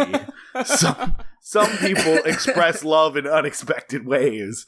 It was, like, a way to give an ending that was satisfying while recognizing that, like, it's not happy in the sense of, like, what you expect from a movie to have a happy end. Mm-hmm. So that's all I'll say about it, because I do want to leave more discussion for Carrie. Peter, you're number 8. My number 8 is Uncut Gems. So the way I view Uncut Gems is it's a story of addiction. Of a degenerate gambler. Like, the definition of a degenerate gambler. Like, he can feel fucking nothing without gambling. If he didn't risk everything on it, it doesn't even register as joy. He's distracted during, like, pretty much every moment that he's around his family. Like, the chances of him ever, like, reconnecting with his family seems slim to none. This is the story of somebody, Howard Ratner, who's just this, like, ball of energy tumbling forward, and if he ever stops and has to reconsider his pathway, like, he'll just explode. Like, he's not capable of it. He'll cease to exist. And that's why, but it's a movie, that I think is very important. When you make a movie about addiction, you don't, make it from the perspective of, a finger wagging father, or you don't make it from the perspective of an outsider looking in and be like, oh, isn't this sad? There's not many good movies about addiction. I talk a lot about how Flight is the best first 20 minutes of a movie, and then the worst like hour and 20 minutes following, or whatever it is, because it's You do talk about Flight a lot. I do not like that movie. I do not like that movie. For a movie that I'm not 100% sure exists. Yeah. It's just one of those movies that, like, summarizes, like, holy shit, Robert Zemeckis can shoot an action scene. Also, Robert Zemeckis has absolutely no idea what it's like to be like a sad person just reveling in your own sadness. Zemeckis, the mocap guy? Yeah, the Mars Needs Moms guy. What were you saying? Anyways, Uncut Gems is a movie that I was very much attached to because it came from the perspective of these are guys trying to get into the psyche of what it means to be a Howard Ratner. Mm-hmm. And the film is shot from his perspective at all times. Like it sweeps it sweeps up into swelling chorus when he's doing good. And it falls down into like the pits of a dirge when he's not doing so good. And like it is so much empathy for him, so much humanity. But it's also like very keenly aware of the toll that he has to constantly pay for his fucking awful habit. And like it is also the Panic Attack movie of the year. So Jesus Christ. I may never watch it again, but because I like chewed all my fingernails off, chewed my fingers off. Now I'm logging onto my computer with just my nubs. It's an anxiety-inducing movie. So it's on my list later. I'm going to talk about it a little bit now because I kind of want to build off what Peter said. I've watched it a couple times, and I can actually see myself watching it a lot because I do think it's anxiety in a propulsive way that like is a specific type of thing I sometimes like. One of the reasons I like horror movies is sometimes it feels good to be out of breath at the end, and Uncut Gems definitely makes you feel out of breath and like you've been gut punched in the end. I'm actually incredidly happy that I don't have whatever he has, like $500,000 of debt. Well, yeah. I'm like, thank God, it's just a reasonable student debt number. Thank God, no one's coming after me with a gun. Whew. Yeah. I guess I see it as an addiction, but a different kind of addiction. Even though obviously the Sadfi brothers like have made literal addiction movies, like Heaven Knows What, I think it's called. It's not Heaven Knows Best. Heaven Knows What. I think that's right. Yeah. Okay, which is fantastic. Very much like literally about like drug addiction. I see it as an addiction to like a level of control over the reality that is such a part of like toxic masculinity as a whole. Like his whole thing is that through like sheer force of will of being a man and a provider and all this other stuff, that he is able to control the very fabric of reality. And the part that you as an audience know, even though you're seeing it from perspective, is that he literally is. He's not out of control, but he has control over none of it. Everything keeps going wrong. These schemes, big and small, money related, the way he's trying to manipulate his family, the way he's trying to manipulate his girlfriend, all of it is failing at every level all the time. Like nothing ever works. And like through sheer force of will, he has convinced himself that he is winning at all these things. Like that he just needs to say the right thing or place the right bet and he is going to end up on top. And that is such a specific thing that so you read about in the news that probably people you know exhibit, like a trait of toxic masculinity of like I can lie, I can manipulate, I am a man, I am in control of the situation. And the joke and the comedy here is that like you couldn't meet someone with less control of every situation while convinced he can turn it around with just the next right move. And why it's so anxiety-inducing as an audience, and I imagine it would be even for people that exhibit all those traits, is because when you're seen from this perspective, you just want to be like Howard. Like, there's so many points in the movie where you just want to be like, Howard, just do this thing, and you can let go of all this. You don't need to fix everything. Like you would be at peace as a human being if you kept trying to feel like you need to be able to control reality to your will. And at every step he does not take that option, even when it's personally beneficial to him, and ends up destroying, himself in the process. And like that kind of addiction to like a perception of what your Machiavellian impulses to the way that you can control the world, specifically as like a rich, powerful man, is so specific and real that like it is just an amazing watch.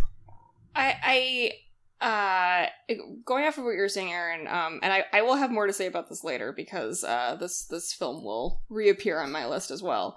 Is this our first triple? It might be. That we know exciting. Of. Yeah. That we know of. Yeah.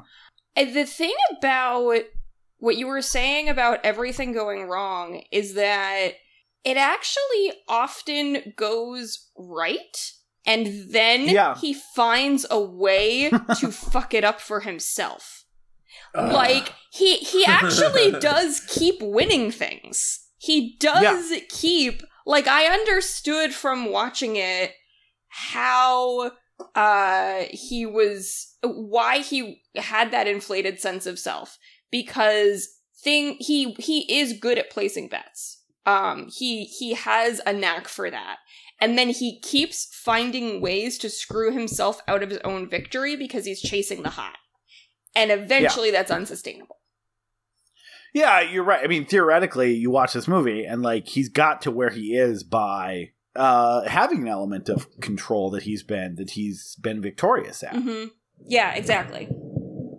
Yeah, I just think this is a movie that's going to keep revealing itself as the years go on, and there's going to be some, like, politician that's going to get, like, fucking outed as a creep or whatever, and people are going to be like, oh my god, it's Howard Ratner. Like, he's this very specific and yet oddly universal character. Yeah. And, like, we do not have time to talk about, like, Adam Sandler as a thing. Like, we just don't. So but, good like, in this movie. Adam Sandler's one of those people who's like, just like Nicolas Cage, like, if you just keep counting him out, like, he's just going to keep coming back and impressing you, and then also giving you a handful of garbage in between each impressive effort. Like, he's not gonna be consistent for you ever, and you have to just get used to it. Yeah. Yeah. The difference I think is that Nicolas Cage tries so hard in every movie. Even when the material's bad, that's why we think some of the performances are funny. Where Adam Sandler, like, feels like, and has basically said as much, that movies are a vacation and a paycheck to me and a time to hang out with my friends. And then sometimes he, like, reminds you when he's given the material or wants to commit to the material that, like, oh, when he tries, he is amazing. Well, also Nicolas Cage is insanely in debt, and that explains literally all of his decision making for the past... the past decade. Mm-hmm. Hey, in a sort of Howard Ratner way, he was like, I bought a pyramid, I bought dinosaur skulls, now I gotta go pay the piper. But, you know, you mentioned, like, the fact that we're going to be referring to stuff as Howard Ratner, like, in the future. We already are. Like, the amount of memes that feel, like, dead on appropriate. Like, I posted one recently about, like, Christopher Nolan convincing Warner Brothers to release Tenet. You know? Like... of like, this is how I win. And it feels appropriate because while it is anxiety inducing and you just want to be like, Howard, stop, please. Like, you have so many chances to stop doing the bad thing, the thing that hurts you and everyone else around you.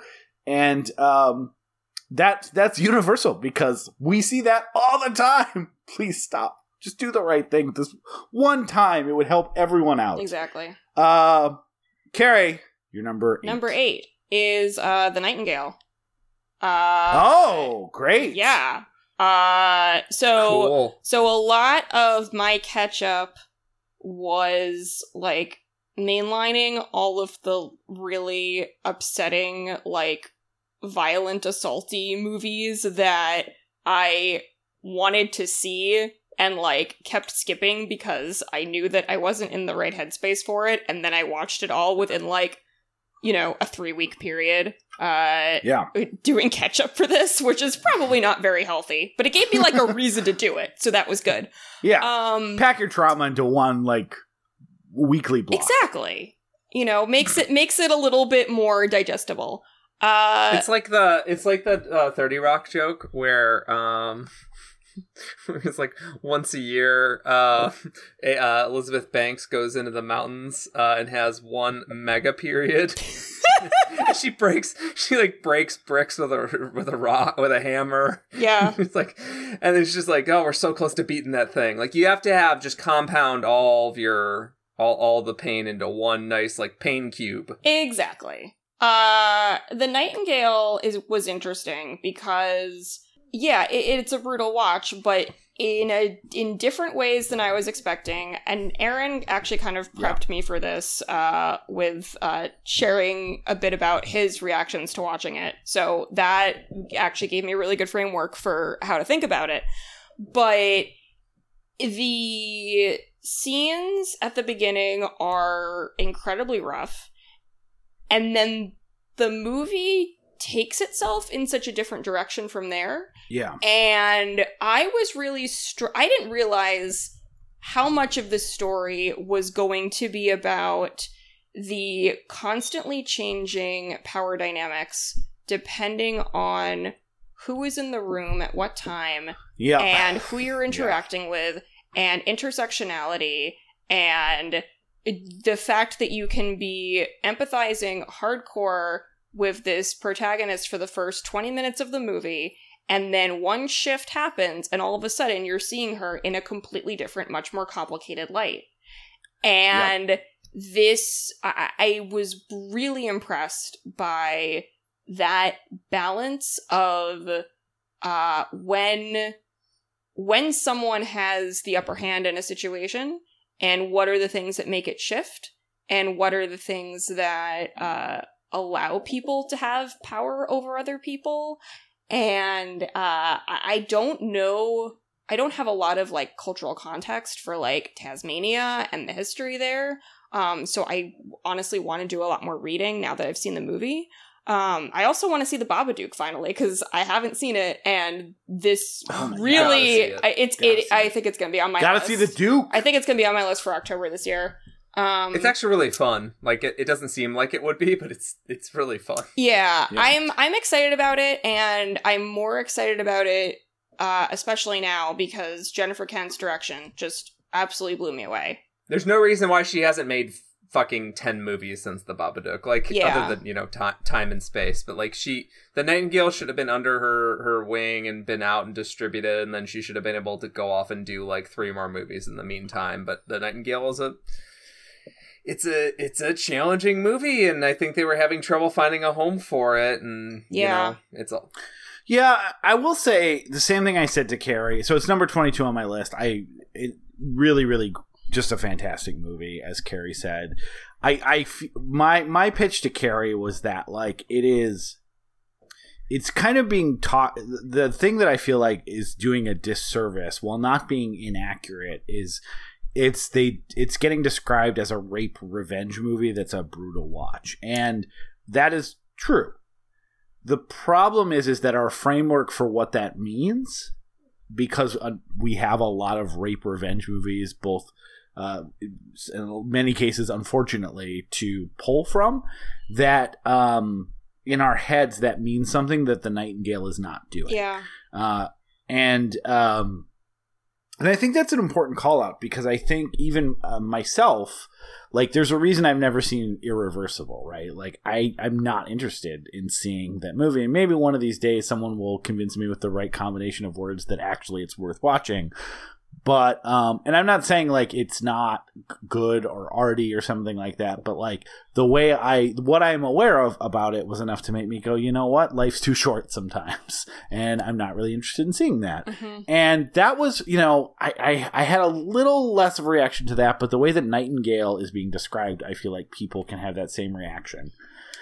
That I have always had to Irreversible is like, do I need that? Do I need stuff that critics I trust and respect are saying, this is the most brutal movie I've ever seen about a rape revenge movie specifically? And I'm glad I saw it, because it is, it's in my top 25 of the year, but also because it really gave me a different perspective of what society means when that's said, and what it means in the case of a movie directed by a woman, about a woman in a very interesting time who goes through that, and that, like, disturbingness and trauma doesn't always need to be coupled with exploitation, which is, I think, what most of the reason why Peter and I have always been very, very vocal on the show about, for the most part, not liking those types of movies, is because that, like, I think, Peter, you and I talked about it recently, and I don't know in relation to when this episode comes out,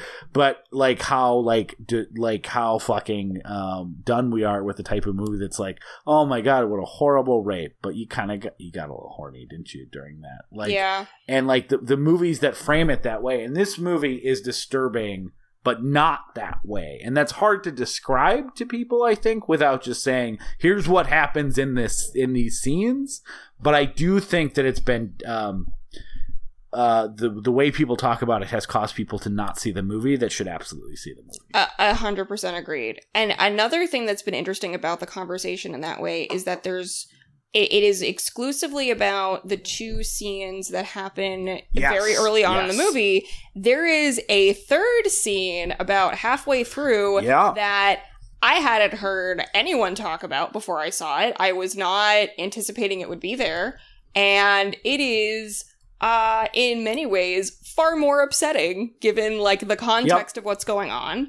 And it's fascinating to me that got I mean, maybe it's because like the walkouts, when people got offended by the movie and like walked out, like they just didn't get to that scene. I don't know.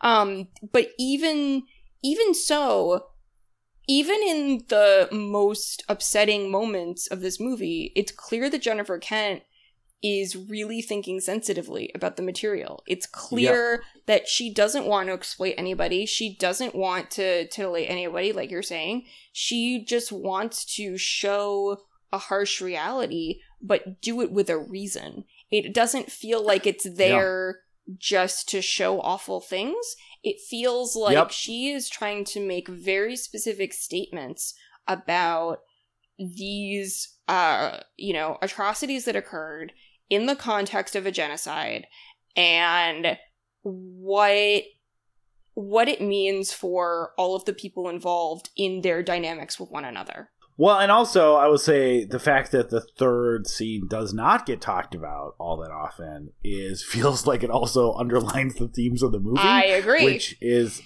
rare that it hits that metatextually. Yeah. Seriously.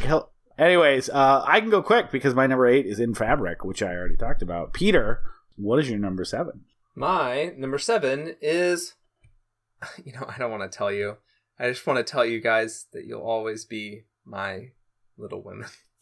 My Little Women! My Little Women! It's number 7 on my list. I clearly like the movie. Okay? I'm not making fun of the movie. I love the movie. So good. This is a movie that woke me up. So I don't generally like a lot of period pieces. And I think a lot of adaptations of like lovely old literary classics tend to be stiff and lose especially the female authors' voices. And this is a movie that did none of that. Greta Gerwig is a queen. She's amazing.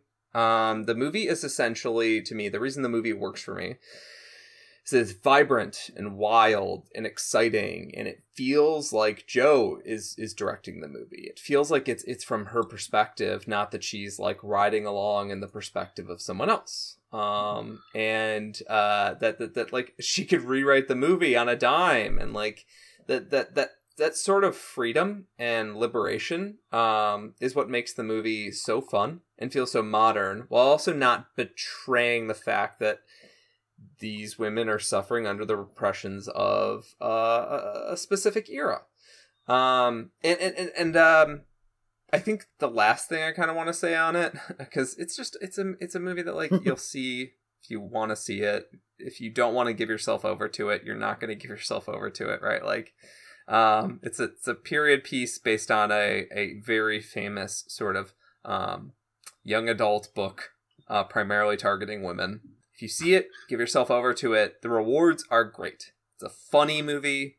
I feel like I learned more about the era because a bunch of very smart performers came, they studied the characters, they studied the era, and then they came back to us and they said, here's what I found out living in this sort of time frame. Absolutely. So I'm going to talk more about Little Women later. I do want to say, though, Peter, I think you are sleeping on Little Women all the way around, in that not sleeping. That's such a weird sentence. I think I said it in a way that does not sound odd. Also sleeping on, you're sleeping and all the way on around. Like, yeah, are they? Yeah. Am I on like one mattress? You've crushed the women. They were I've crushed the women. You need to treat them with care. Sleep next to them. I sleep on a bed of Little Women. No, and you know what? I found it out at a younger age because I saw the 1994 adaptation in theaters when I was 11. And I didn't really want to go see it, in that it was called Little Women and I was an 11-year-old boy. But I also went along with it because whatever else I was going to do that wasn't going to the theater to see a movie was going to be less appealing, especially for like a 7 o'clock or 9 o'clock show on whatever. Like, it was going to be my bedtime. I was going to have to brush my teeth. I get to go eat popcorn. I get to go see a movie.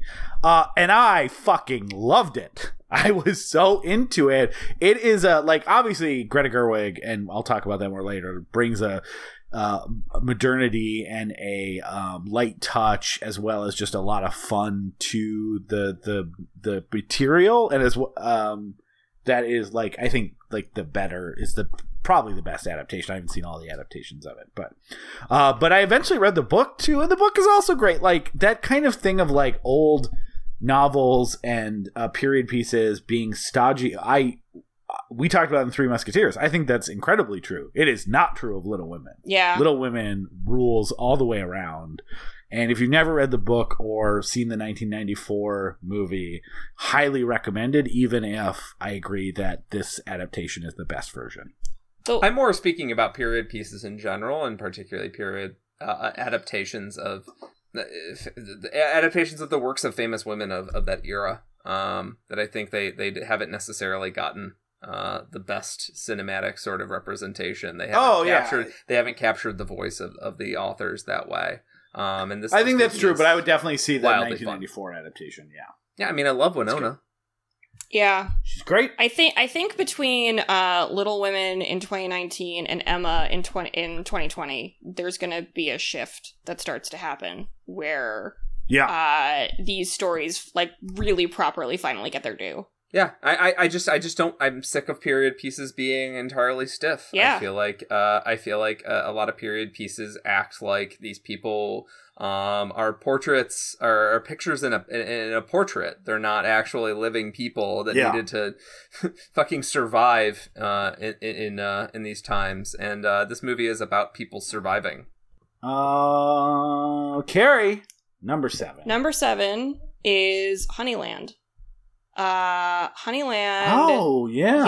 Yeah. Honeyland is the Macedonian bee documentary that when I heard that there was a Macedonian bee documentary, I was like, oh, cool. There's like a nice, relaxing nature doc. And, wow, that's not what this movie is at all. Basically, it is the story of like one of, I don't know if she's one of the last or the actual last beekeepers in Macedonia who is like using traditional ancient methods of beekeeping. And the filmmakers spent time with her over the course of 3 years. And while I think they just set out to tell her story, and while they were filming her, she lives alone in this area of land where she has her bees and she takes care of her mother.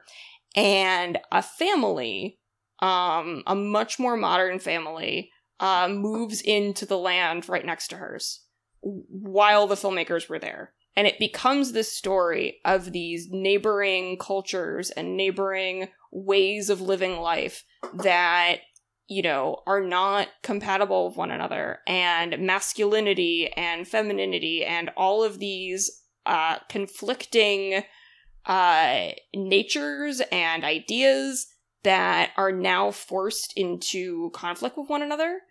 And it's a fascinating, dramatic story that I highly recommend. It is a much different movie than I think most people have been led to believe it is.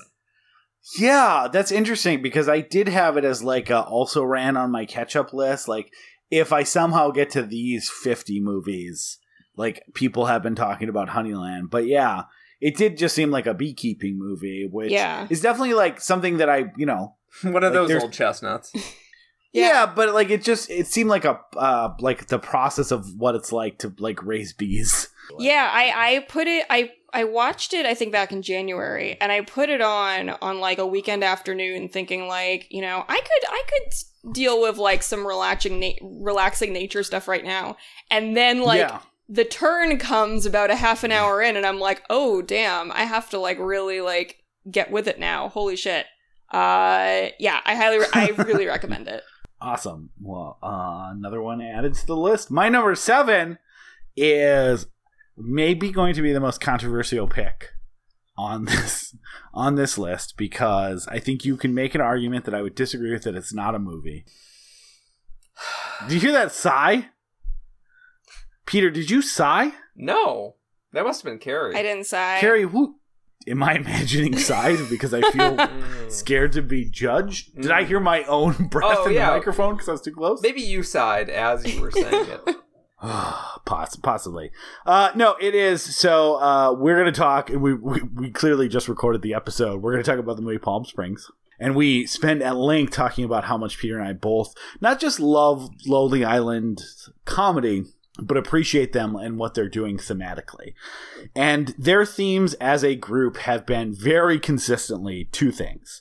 The complete, utter emptiness of fame and the complete and utter emptiness at the core of masculinity or toxic masculinity or like culture's idea of masculinity. And I can't think of a retelling or a nonfiction story that tackles both of those issues better than the unauthorized story of the Bash Brothers. Oh, nice. Which is technically a 30-minute movie on Netflix. I'm not going to fight you on that one. We sleep on shorts on the best of the year, so that's fine. Yeah, that's legit. It is, but like it is fucking hilarious. The songs are catchy, but it also like in a way that like as much as I love Popstar and some of the other stuff they've done, or because they're doing essentially an almost accurate retelling of two actual people who lived this life of like fame and the idea of what it means to be a man, and at the end ended up like broken, stripped, separated from their loved ones and stuff like that. And the fact that it retells this comedically, dramatically, and with all in song in like 27 minutes is fucking amazing. I've watched it so many times. I've listened to the soundtrack so many times, and I'm always struck by how what could be an easy joke is really just played for like the last song on the soundtrack. They changed it up a little in the film thing, is like they're very sad, like realizing that they have betrayed each other as friends. They've betrayed each other as everything else to get an idea of fleeting fame and being the toughest people, while that has left them empty, broke, alone, shamed, ridiculed, and stuff like that. So it's like, I think you can make the case that like, oh, it's funny that Lonely Island did a mini musical about Mark McGuire and Jose Canseco, and that is true. But what's really interesting is that like it almost continues to tell a piece of what they are very interested in addressing in a very comedic and satirical way. Nice. And that is why it is my number 7 favorite movie. Yeah. I unsigh. Thank you. You did the sigh? It was me the whole time. Have you guys seen it? No, Yeah. but it sounds nice. I haven't seen it. I also didn't realize it was 30 minutes. I looked at the cover and I was like, this is going to be a lot for me. It's under 30 minutes, Peter. Yes, my number 6 is The Irishman. I said what I said. Great. Carrie? It's, you know, the way he said that, it sounds like it's a line from The Irishman, and it might be, but it's too unspecific to be able to tell. Like, it's not memorable. Yeah. If I put more of a threat in there, like, don't make me say this twice. Yeah. Maybe refuse to apologize to me for the next thing you do. Carrie, what is your number 6? My number 6 is High Life. Another one of the rapey movies that I was saving for this block of time. Is this all in the same week? Are you doing like back-to-back Nightingale and High Life? I watched, not the same night, but I watched both of those movies closer together than I probably should have. Your poor brain. But they both knocked my socks off. They're both amazing. High Life was not the movie I was expecting at all. Like when it starts out, I really was feeling like if it is just the opening of the movie, I want to say for like the first 20 to 30 minutes is like, maybe it's not that long, but it's a long time, of Robert Pattinson raising this baby in space. And you have like no idea what is happening, where he, like what his space mission is. Like there's no context for anything. He's just like alone raising this baby. And it is like the most moving cinema I think I've seen in a long time. And then you build into the story and you find out the context, and you find out who all these people are, and it's creepy, and the violence of it, I feel like, was weirdly tapered by how across the board it was.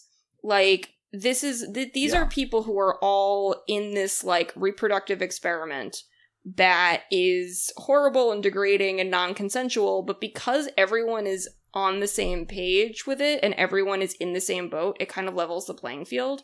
No one is supposed to be in this situation. And that makes for a very interesting story and a very interesting way of handling that type of material. Because reproductive horror is probably one of my biggest trigger points in movies. It's not something I do well with at all.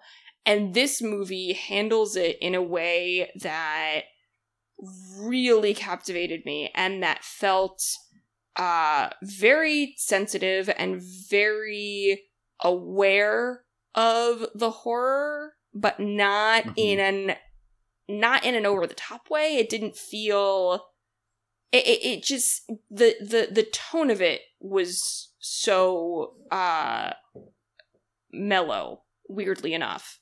And I really liked that about it.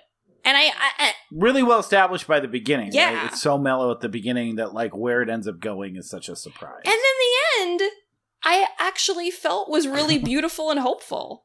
Yeah. I feel like I'm not used to that even from Claire Denis movies. It ends with this like love and hope, and you know, you don't know where it's gonna go, but it feels like whatever happens, it's gonna be okay. And yeah, I was really impressed by this film. I think maybe that's why, like, it's in the 30s on my list. I really do like it quite a bit, but like, I think that's maybe why right now specifically I watched them both within a couple weeks of each other, but Aniara was a little bit more spoke to me. Oh yeah, than High Life, because High Life like ends with like this has been brutal and terrifying and crimes have been committed, but you know, there's something beautiful here and something hopeful. And Aniara is kind of almost the exact like it has so many of the same things. It's so weird that they were released in the same year, and then ends with no hope, but does it even fucking matter? Everyone's gonna die. I need that hope right now. I need that so much. Aniara, I was like, if everything goes poorly, I mean, we did kind of get ourselves in this mess, so yeah, that's depressing. Aaron, what's your number 5? Well, look, I said what 6, I said is the 6. famous saying from The Irishman goes. And it's Uncut Gems, which I feel like I said my piece on. just like The Irishman. Yes. Howard Ratner would never say, I said what I said. Howard Ratner would be like, didn't you fucking hear me when I said the thing here? Let me say it 7 more times. It's my number 6 movie, and I like it so much, I'm coming. Yeah. I think that's a famous saying from whatever. Is that what he says? Yeah, he does refer to coming. Holy shit, I'm when gonna he's having a good come. time. When he Oh, looks that's at what when I'm he gonna looks shit. at the opal, holy shit, I'm gonna come. Yeah. Fuck. I got it wrong. That's what I should have said. Holy shit, my number 6 movie. Howard. All right. Howard. What a legend. Peter, what is your number 5? My number 5 is Dr. Sleep. We already talked about it previously. I don't have a whole lot else to say other than... Do you think, can I ask you a If you question like- if you don't have much to say? Yeah, what's up? Do you think Dr. Sleep would have been better if they had done a remix theme song to the tune of They Might Be Giants, Dr. Worm? I was thinking more Gwen Stefani doing a cover where she says, Doc Sleep, I know just what you're thinking. Mine uses all the syllables. She's overly familiar, I would say, with the Doctor of Sleep. I would say Doctor Sleep is an incredibly bad title, and that they were stuck with it because of the King estate. You know what they should have called it? The Shining 2. Oh my God, The Shining 2, the Legend of Danny's Gold. The Legend of Danny Shine. Dr. Sleep is the worst fucking title. It's great in the movie. The scene where it happens is great. Yeah. It should have just been a cool little magical realism moment in the movie, not the title of the book. Yeah, it's like if you name Field of Dreams like Ghost Dad Cash. Yeah, Yeah, it happens. yeah, like technically, But, like- it happens. I mean, However. Dr. Sleep Like, does sound like it's a biopic for Dr. Kevorkian, right? What he does have a biopic that's pretty goddamn close to that. It's like You Don't Know Jack. Yeah. No. Like, sorry, his documentary or something. I think it's like called like Dr. Death, Oh well. which is a better name there's another for person that The probably Shining, owns by the way. title more than that.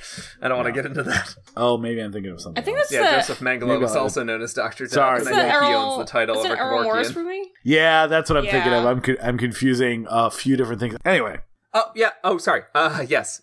Still doing my entry. Dr. Sleep is, I've said mostly what I'm going to say on it. Just real briefly, I would say if you're still not sold on it, from what I said previously, the comparisons to Haunting of Hill House, I would say that you should probably check it out because it is, Ewan McGregor still has got it. He's still a hunky, handsome guy. That's not really what I'm here to say. Nice. I'm gonna say it's a gorgeous horror experiment. Like, if you think you're sick of horror movies, like, this is going to, I think, open your eyes a little bit because it's going to give you, like I was saying earlier, it's going to give you a bit of everything, but also some new things that you didn't know you could get in sort of like an epic. Like, this is an epic horror movie. yeah. So yeah, that's Dr. Sleep, number 5. My number 5, I'm not going to spend really any time talking about because I have a feeling it is going to be very high on other people's lists. My number 5 is a film you might have heard of called Parasite. Yeah, it's gonna come up. It's on mine. Yeah, it's gonna be in mine. it's honestly in the position that it is, not because I don't think it's like super excellent, but just because Yeah, Carrie, why do you hate Parasite? it's I mean I feel weird placing it like this in like middle of the list, but like Yeah. I just don't know what more to say about it. I feel like Yeah. when the movie that you're hoping that wins Best Picture actually does win Best Picture, like at that point you're like, Yeah. where do we go from here? We did it. We won. Yeah. Now we won what? the war. Like, what else do I you want do? to be very clear as a fun reminder. This is September of 2020. That was in February. Oh my god. Our lives were so different then. I know. We were Feels so like young. a billion Looking at years pictures ago. of me back then. Yeah. But yeah, let's talk about that one more later. Okay. My number 5 is, I'm glad I get to snake Peter on one of these, and that is The Lighthouse. the Gentlemanly Lighthouse Attendant movie about two bros who Have no chill. They have no chill. And it's really about, like, what do you masturbate to? Is it a small mermaid statue or the light? And the answer can be both, but it gets Can be dangerous. both. And if two people... Here's the problem. When people don't communicate what inanimate object or, like, concept of photons and light turns you on, and you're on an island together, things break down and people fight. Yeah. And that's when people stop being friendly and start being real murdery to each other. But yeah, The Lighthouse is Robert Eggers' follow-up to The Witch. It's just a fun... Like, I saw this in theaters in October of 2019. I think it was, like, the last new movie I ended up watching for Spooktober. And it felt just so perfect. Like, I remember just being so intrigued what this was going in. The Witch was very high on Peter and mine's list. For whatever year that was released. I think I want to say 2016. Like, going in, it was like, is this going to be a Lovecraft adaptation? Like, what is this? Like, the trailers were so compelling, and yeah, it lived up to the expectations. I've seen it a couple times since then. I may try to make it one of my Spooktober watches if I feel like my runway of new movies is good this year. It's hard to talk about, also because I know we have someone on the show that hasn't seen it. I haven't seen it since COVID. That may hit differently, Peter.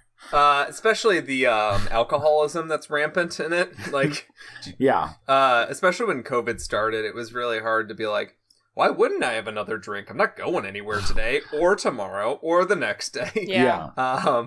And being stuck in a place together with a small little crew. Yeah, thankfully my kids and my wife are easier to get along with than Willem Dafoe. Yeah, but, thankfully my wife will let me masturbate in the lighthouse.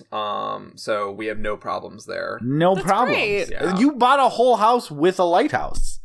Yeah, I mean, well, the house is the lighthouse. I feel like the light and anything attached to it becomes, the lighthouse. Sure. Yeah. You said a house with a lighthouse. I'm just clarifying. The whole house is a lighthouse. The other reason I don't want to talk about it too much is because we're definitely doing this on the show at some point. So, Nice. Yes. Peter, what is your number 4? I'm gonna scoop you back. The scooper has been scooped. Midsummer. Midsummer. Oh, that's number 90 for me. Rise of Skywalker's 91.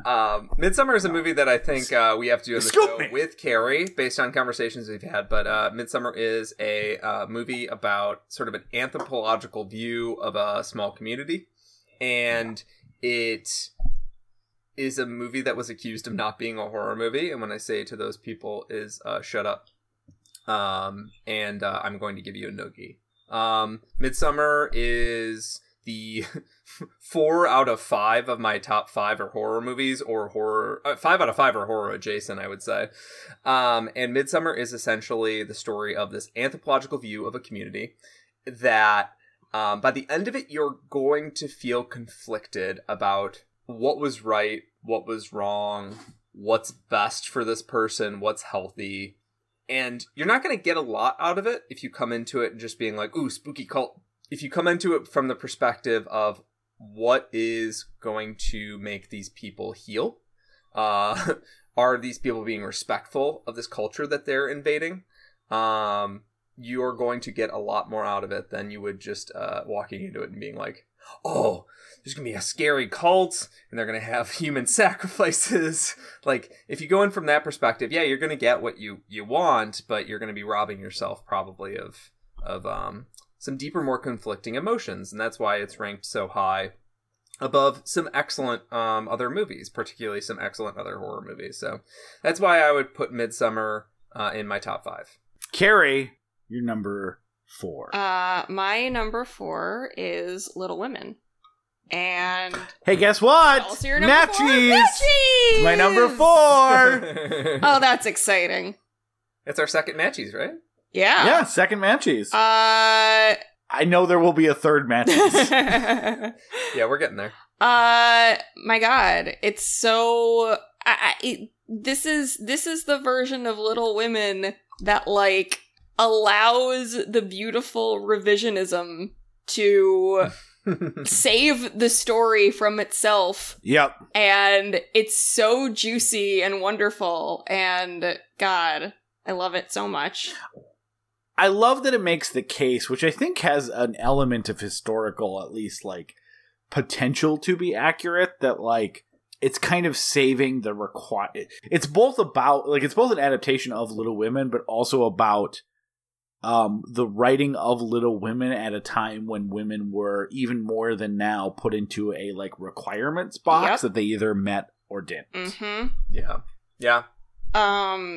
I think also, and I have gotten dunked on in the Dissolve for talking about this, but I think Who that... dunked you? Tell me their name. I will tell you off mic. Give me a list. I'll go after drama. them. Yeah. No, but like there is somewhat academic evidence of Louisa May Alcott being not heterosexual.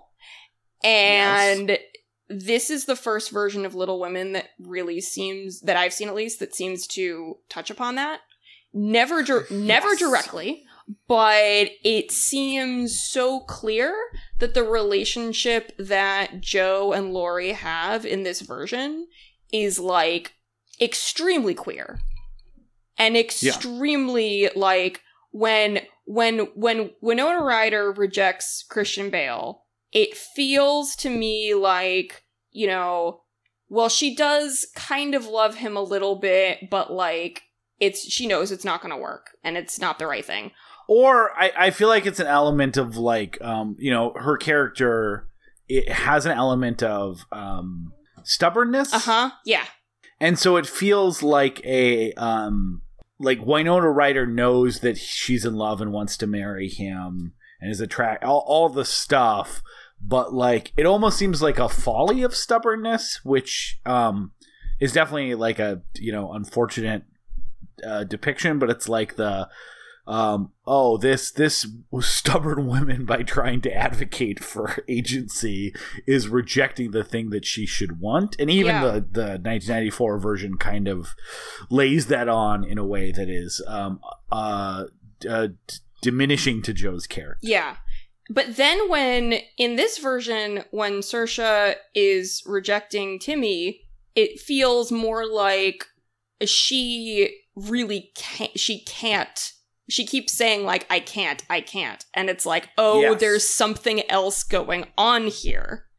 And so I, as a queer girl who grew up, I mean, I'm from Massachusetts, like, I grew up with Little Women so deeply, went to the Alcott house a lot growing up, and I don't think I ever, like, knew at the time that there was, like, queer subtext to it, but I think, like, you sort of know without knowing, and finally being able to see that the way that Greta Gerwig, like, really thoughtfully, intentionally put it in, and she has said in even though it's never explicitly stated, she has said in interviews that, like, 100% that was her intention. It's such a relief to finally see that as part of the story, and I will keep going back to this version specifically for that element of it. I already showed it to my 6-year-old, who I had to explain a lot to, but she was mildly interested in it. Wonderful.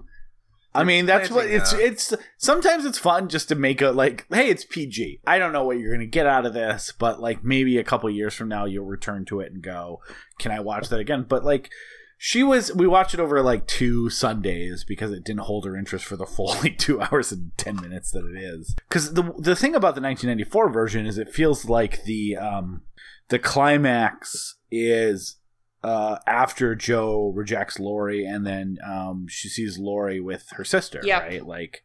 Like, and then after that, it just feels like she's dealing with the pain of that, because at least in that version, it feels like oh, well, now I'm mature enough to know that what a woman needs is just a good man, and I should have settled down when I had the chance, and then settles for this other guy who's nice. And I love the way this movie takes that, like, literally goes and says, yeah, I'm this is an ending that you've made me tack on. Yeah. But it is meaningless in the grand scheme of things. But sure, you'll get your, I find, this Joe, the character, finds another guy and settles down. Yeah. I one of my favorite things about it, and I discussed it briefly earlier, that it feels like Joe is directing the movie. Yeah. The thing that I love about it is Greta Gerwig gets compared with sort of her inspirer and collaborator, Noah Baumbach. And Noah Baumbach, to me, even though I love like Francis Ha and some of his later movies, like Mistress America, Noah Baumbach feels very precious and very delicate. And Greta Gerwig does not. Greta Gerwig can do delicate moments. She can take a moment that's like very fraught and kind of like very very like fragile and like capture that. But she's not a gentle filmmaker. She's a grab you by the shoulders kind of filmmaker, and she feels like the perfect director to direct Joe's story. And it's ultimately her story. So I love it for that reason. Greta Gerwig is not just saying like, oh, I'm going to give you a sort of sober-minded I'm not going to give you a polite version of the adaptation. No. I'm going to give you what Joe would want. Yeah. And I will say I'm one of those people that it's not like I was like down on it, but like a Christmas release adaptation of Little Women felt like a weird follow-up to Lady Bird. Mm-hmm. It does, but then when you see the movie, It makes so much sense. It makes tons of sense. But like I was saying, you have to give yourself over to it a little bit, but then you give it 5 minutes and you're won over. Yeah, and I was saying that someone again who was a fan of the I was about to say the property, which feels incredibly incorrect. Big fan of the franchise. The returns have been big fan of cinematic universe. Yes. The fact that the author is dead is quite good. Less royalties to pay out. And again, it has a little bit of a Mr. Show sketch for one line in the middle, and that's great too. I like Greta Gerwig had to have known that she. Was doing, it does not feel unself-aware. Yeah, it's so fucking funny. Have you seen the video where it's that scene with the Marvel cheering in the background when he says the line? Yes, I have. Yeah, beautiful. I have. It's great. Peter, what's your number 3? My number 3 is the year it came out is kind of difficult, but we're gonna go with Tigers Are Not Afraid. So Tigers Are Not Afraid originally came out in Mexico in 2017. It didn't really reach wide release in the States until 2019. That's why it's included on the list. Yeah, it's a 2019 movie. Yeah, it's a 2019 movie. I just wanted to note that because when you look it up on Letterboxd, it's going to say 2017. Mm-hmm. So, Tigers Are Not Afraid. This is a magical realism horror movie. And it is it's a deeply beautiful movie about trauma. It's a deeply thought-provoking movie about how trauma can interact or intersect with sort of a childlike view of the world, and that children see themselves as like in sort of a grander adventure because the world is so much bigger than them. And these children see themselves as these children in this cartel-ravaged, essentially like Ghost City, see themselves as like part of a grand adventure, and one of them sees himself as essentially like a cartel hitman, and this world is filled with the ghosts and the trauma of the past, and the fact that it is so stuffed with ideas. There's like graffiti that grows and crawls along the wall, but it's also a movie about like a cartel plot to take over a political seat, and like it's also like a fully developed plot about a bunch of kids like trying to survive in a unsurvivable situation, and it all comes together into this like wonderful like fantasy tragedy mix. Is the sort of thing that makes me want to look out for Issa Lopez for the rest of her career. She is so goddamn impressive, and I can't wait to see what she comes up with next. This is one of the rare horror movies, especially that Peter and I had differing opinions of. I thought it was very well directed, but I didn't really like it all that much. But I also recognize I'm in the extreme minority on that view because fellow dissolvers and movie friends and horror movie friends fucking love it. I'm not quite sure why it didn't work for me, but it just maybe it'll hit different later. Maybe it just didn't register didn't check the boxes. It could go either way. Yeah. But a well-done movie. Would definitely check out what comes next from her as well. Yes, I hope so. Carrie, number 3. My number 3 is The Farewell. That was my number 16 or 17. So close. Yeah. This is a movie that kind of crept up on me in terms of how deep it has gotten into my psyche. The first time I watched it, I walked away from it saying, like, wow, that was a really lovely, beautifully made film that, I'm so glad I saw. And I didn't really know how strongly I felt about it until I happened to watch it again.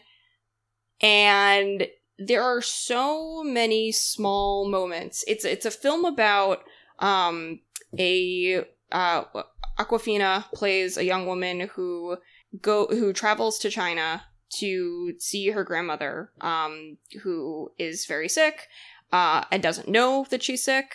And the family is all there on the pretense of a wedding, and this is like the goodbye trip where they can't tell grandma what's happening.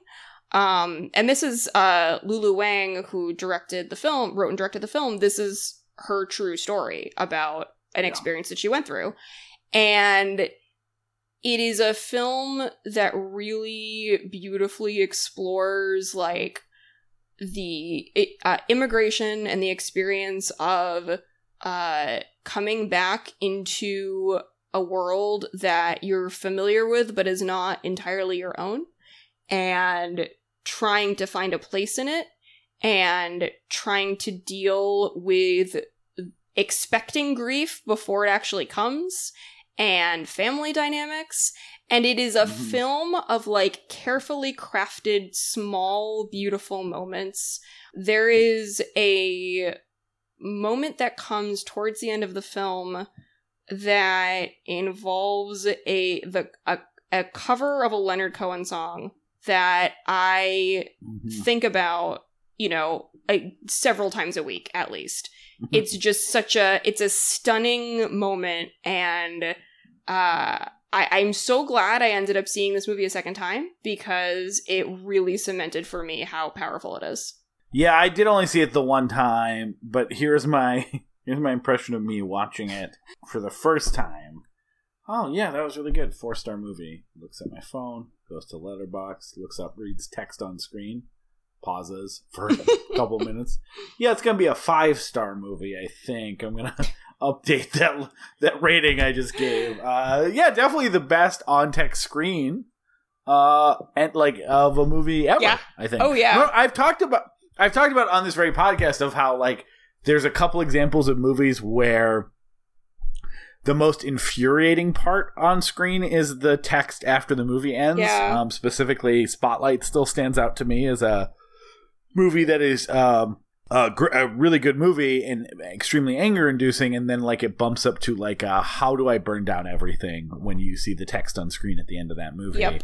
And I think 13th has that a little bit. Like, there's a few other movies I'm thinking of. I've never seen one where the text on screen makes me go, let's throw a party with a bunch of people and celebrate existence. Yeah, exactly. I if that text was not what it is, I don't think it would quite land as strongly as it does, the film in general. No, that's why it was like, oh yeah, and a 4-star, really beautiful, touching. We'll recommend that to, like, a great movie to recommend to, like, your parents. Mm-hmm. And then you see the text on screen, you're like, oh, I'm crying.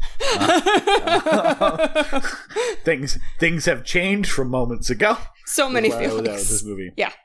It was a movie like Birds of Passage that, like, if I had stopped watching movies 3 weeks ago, it would have been on my top 50. Totally. Yeah, that makes sense. So my number 3 is a movie we've already talked about a little bit, which is Midsommar. It is a movie that has not left my head since the first time I saw it. I've seen it once since then. right when it came out on Blu-ray. I still really want to see the director's cut that they did, like the worst type of exclusive. Like, hope you buy movies digitally on Apple specifically, because then you can see the director's intention. Like, especially in the age where like Just digital or whatever physical media is kind of going away. Like, just give us both copies on one disc and stop being weird about it.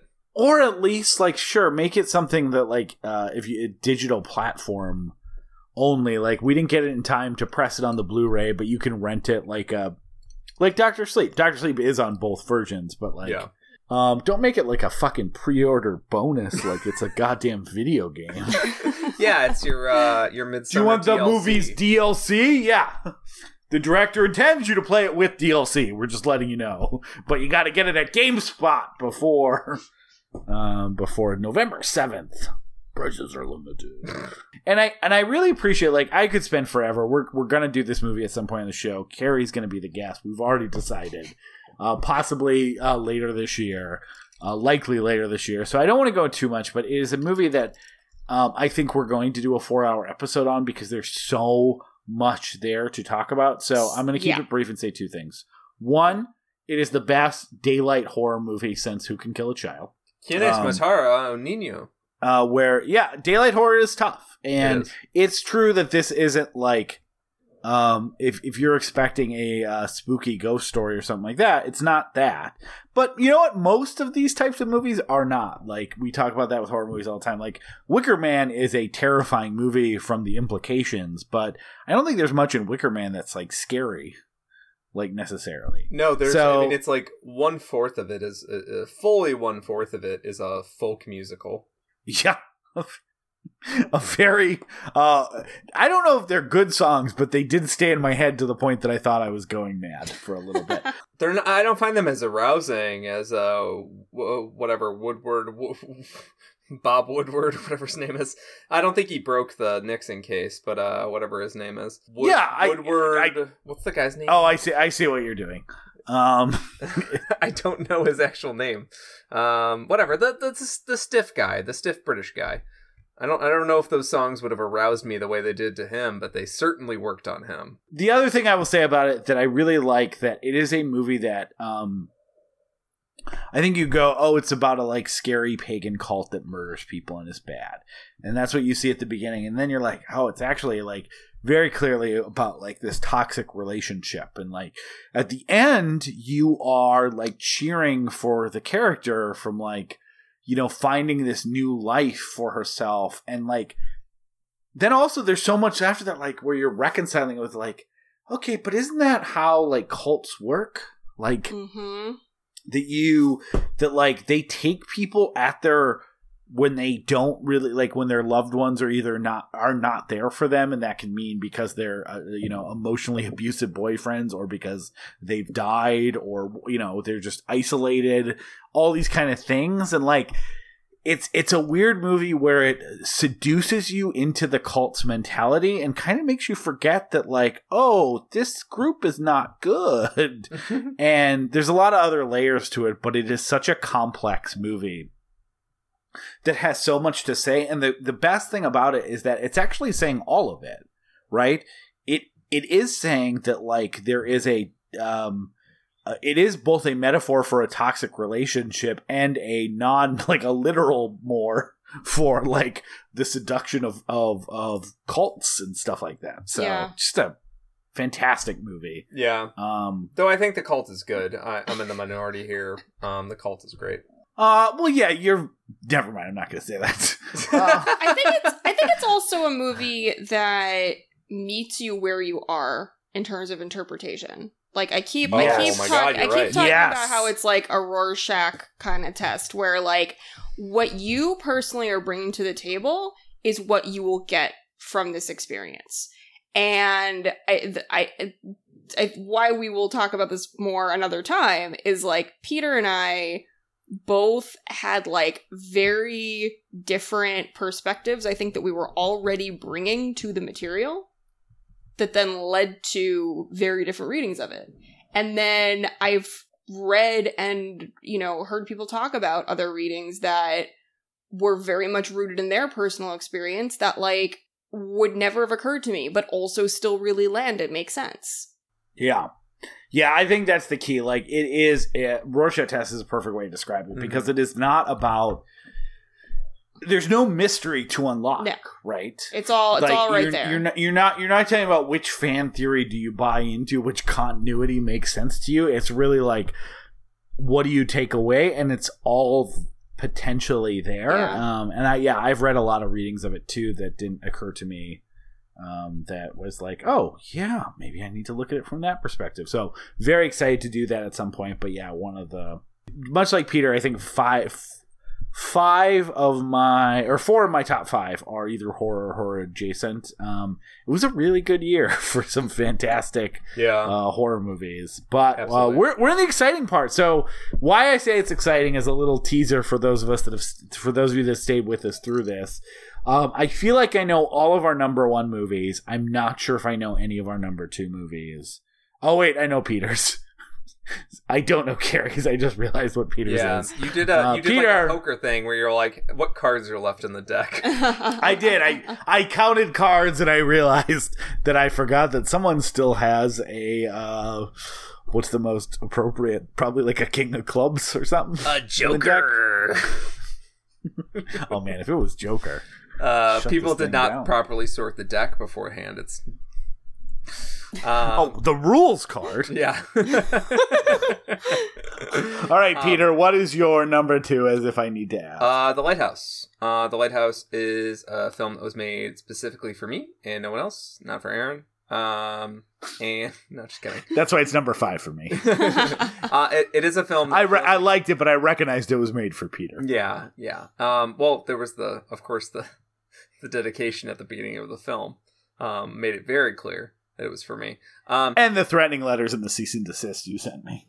Yeah. Well, I mean, Aaron, if you Robert Eggers signed them too, so. I mean, Robert Eggers was written on a piece of paper. Yeah. Wasn't notarized. Yeah, but he would have signed them if he were there to sign them. Anyways, so The Lighthouse. This is a film that is made specifically for I think me, Aaron, my interests in particular. The fact that it is taking a sort of antiquated technology, shooting it in this extreme low exposure sort of film stock, but shooting a modern film with modern film techniques in it. And shooting a straight-up cosmic horror movie within it, really speaks to my soul. I knew the movie was for me within 8 seconds of sitting down. Well, not within 8 seconds of sitting down in the theater. Within 8 seconds of the first reel starting. Within 8 seconds of sitting down in the theater, I was probably watching a trailer for something else. Or a promotion for... whatever local bar was next to the theater. But the point here is that the film is a story of 2 men bound together by duty, by a job, whose sins and their the ensuing catharsis drags every horrible thing they've ever done to the surface. And by the end of the movie, you don't actually know who has done what. You don't actually know who's showboating and creating a tragic backstory for themselves, and who actually did some horrific, awful things in their past. And the point is that the truth doesn't ultimately matter, because these people have so deluded themselves into a point where reality in their background, as well as in their present situation, is completely fungible. Like, we don't know exactly what's going on. I think by the end we know Willem Dafoe's dead. We don't know if there's actually like a cursed storm on them because they killed a bird in a sort of Rime in the Ancient Mariner thing. Maybe not. Maybe it's actually a retelling of Proteus. Who knows? You guys laugh, but that is accurate. Yeah, it is like it's a film that's very much open to it's open to a sort of flexible interpretation, and it's also a movie that like I've seen people get very, very mad about. But for me, it spoke to something that I needed this year, which was a sort of like a formalist, first shot of war, like a formalist shot across the bow is what I want to say. Because like I needed a movie like this year. This is the sort of movie that only like a Robert Eggers could have made. And I'm so glad that we got the distribution company and the production company to bring it to us. So Lighthouse is a movie I'm very thankful for. Yeah, and I think it could potentially be our number one movie next year if someone recuts it where the soundtrack instead of the foghorns is that song "I'm bored in the house and I'm in the house bored." Then it would technically qualify for 2020, and yeah, we could squeeze. Yeah, it's like the other side of the wind. Then yeah, we talked about our 2020s included, our TikToks included for 2020. Sure. Yes. Why not? Carrie, I honestly have no idea what this is going to be unless you really surprise us with number one. So what is your number two movie? I am apparently going to really surprise you with number one. Number two is Portrait of a Lady on Fire. Interesting. Yeah. I have no fucking clue what's coming. So Portrait is a movie that, again, I saw. It was on the second watch that it unlocked it for me. The first time I saw it, I thought it was excellent, and I didn't get. I think Peter and I were talking about a little bit about this off in the chat before, but like, I didn't get a huge emotional response to it the first time I saw it. I was brought in intellectually. It gave me a whole lot of things to think about in terms of art and representation and abortion methods from a long time ago. But it's and soon to be current. Oh, sad. Sorry. I bummed everyone out. I'll take that out. But the second time I saw it is when it really unlocked for me. And this is a film about a woman in France who is in the late 1700s, I think. Is that one? Yeah. And she's an artist, and she is sent to this house to paint a portrait of a young woman who is off to be married, and the portrait is going to be sent to her betrothed, and that is how you arrange marriages back in the day. And because of traumatic events, this is a woman who is not interested in sitting for a portrait. She doesn't want to be married. She doesn't want to buy into the patriarchal expectations. So it all has to be done in secret. And the relationship between them that develops never 100% lands for me as a romance as it plays out, because it's a film that when it's, from the first shot that this is about a doomed love affair. You know that this is about people that are not going to be able to stay together. I think that there was a part of that made it difficult for me to feel the romance in the moment. And I started on second watching it as a ghost story, because it's very much a film about memory, and it's very much a film about the way that we remember the people that have meaning for us. And there is this ghostly image that keeps coming up that's like, you don't know what it is, and you find out eventually that it's, a premonition of things to come. And the way that imagery is used, the way that it brings in this like witchy bonfire moment that comes out of nowhere that is utterly stunning. It started getting this like, not exactly supernatural, but this like an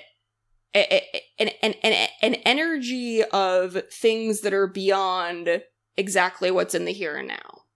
And the way that time and memory and grief makes us think of things in terms of ghosts. And once I started watching it that way, the movie really clicked for me in a deep way.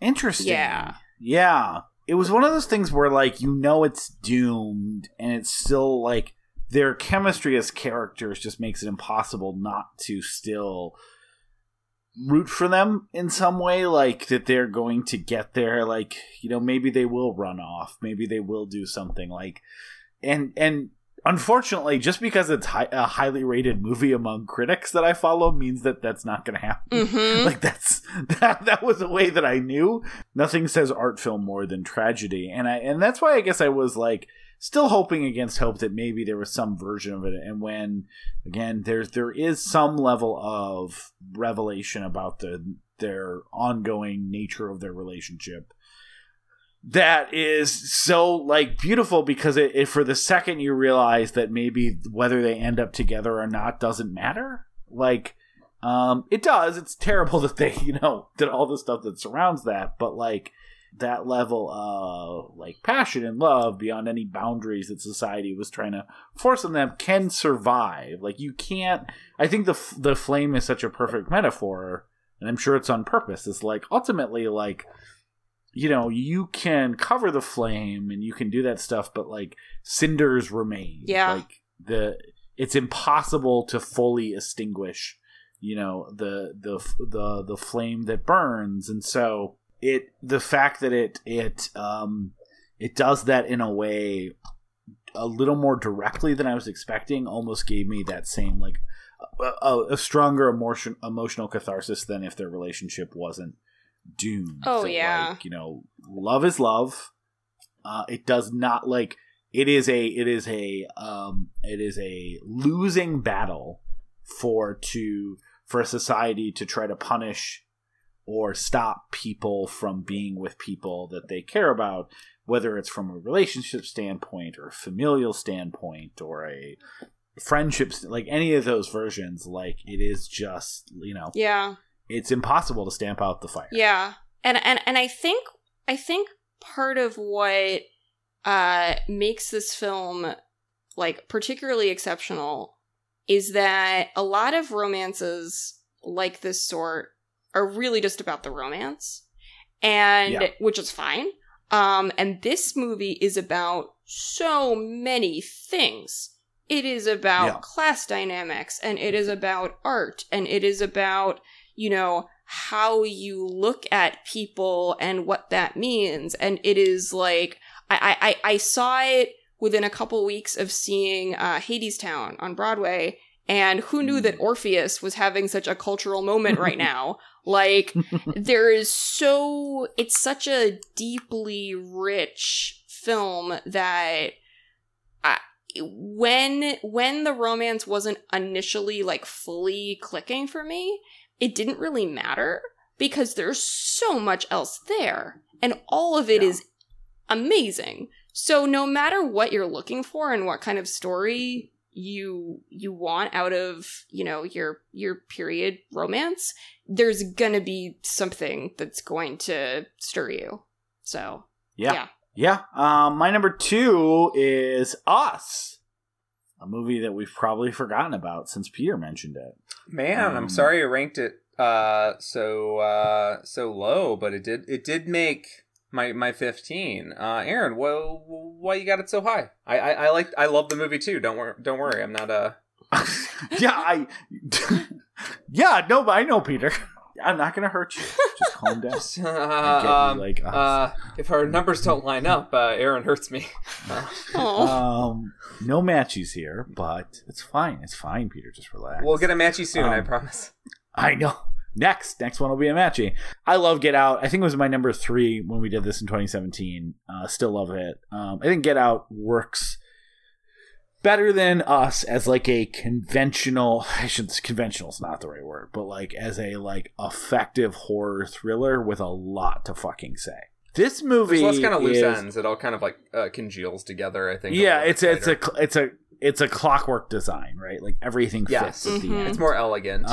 This is a messy fucking movie that I think is both more horrific and scary and also just like, I have talked about this movie for so long with so many people about all the different things it's trying to talk about. And again, it's trying to talk about it from a perspective that I don't have. So I feel also like elucidated by all the different things it's talking about, whether it's about like the way our country treats people, the way our country treats immigrants, the way there's like an element of like black guilt that exists when someone like it rises above necessarily like the station they were born into, and like it tries to kind of to ignore that past, and as such is kind of part of an oppression that exists, not caused by them, but one that they're participating in. And like I could go on and on about all the themes, but at the end of the day, I've seen it about 3 or 4 times, and every single time that part when they see the family outside is fucking scary as shit. Like, I was a little surprised to hear you say, Peter, that like and this is where my attacks come, so brace yourself.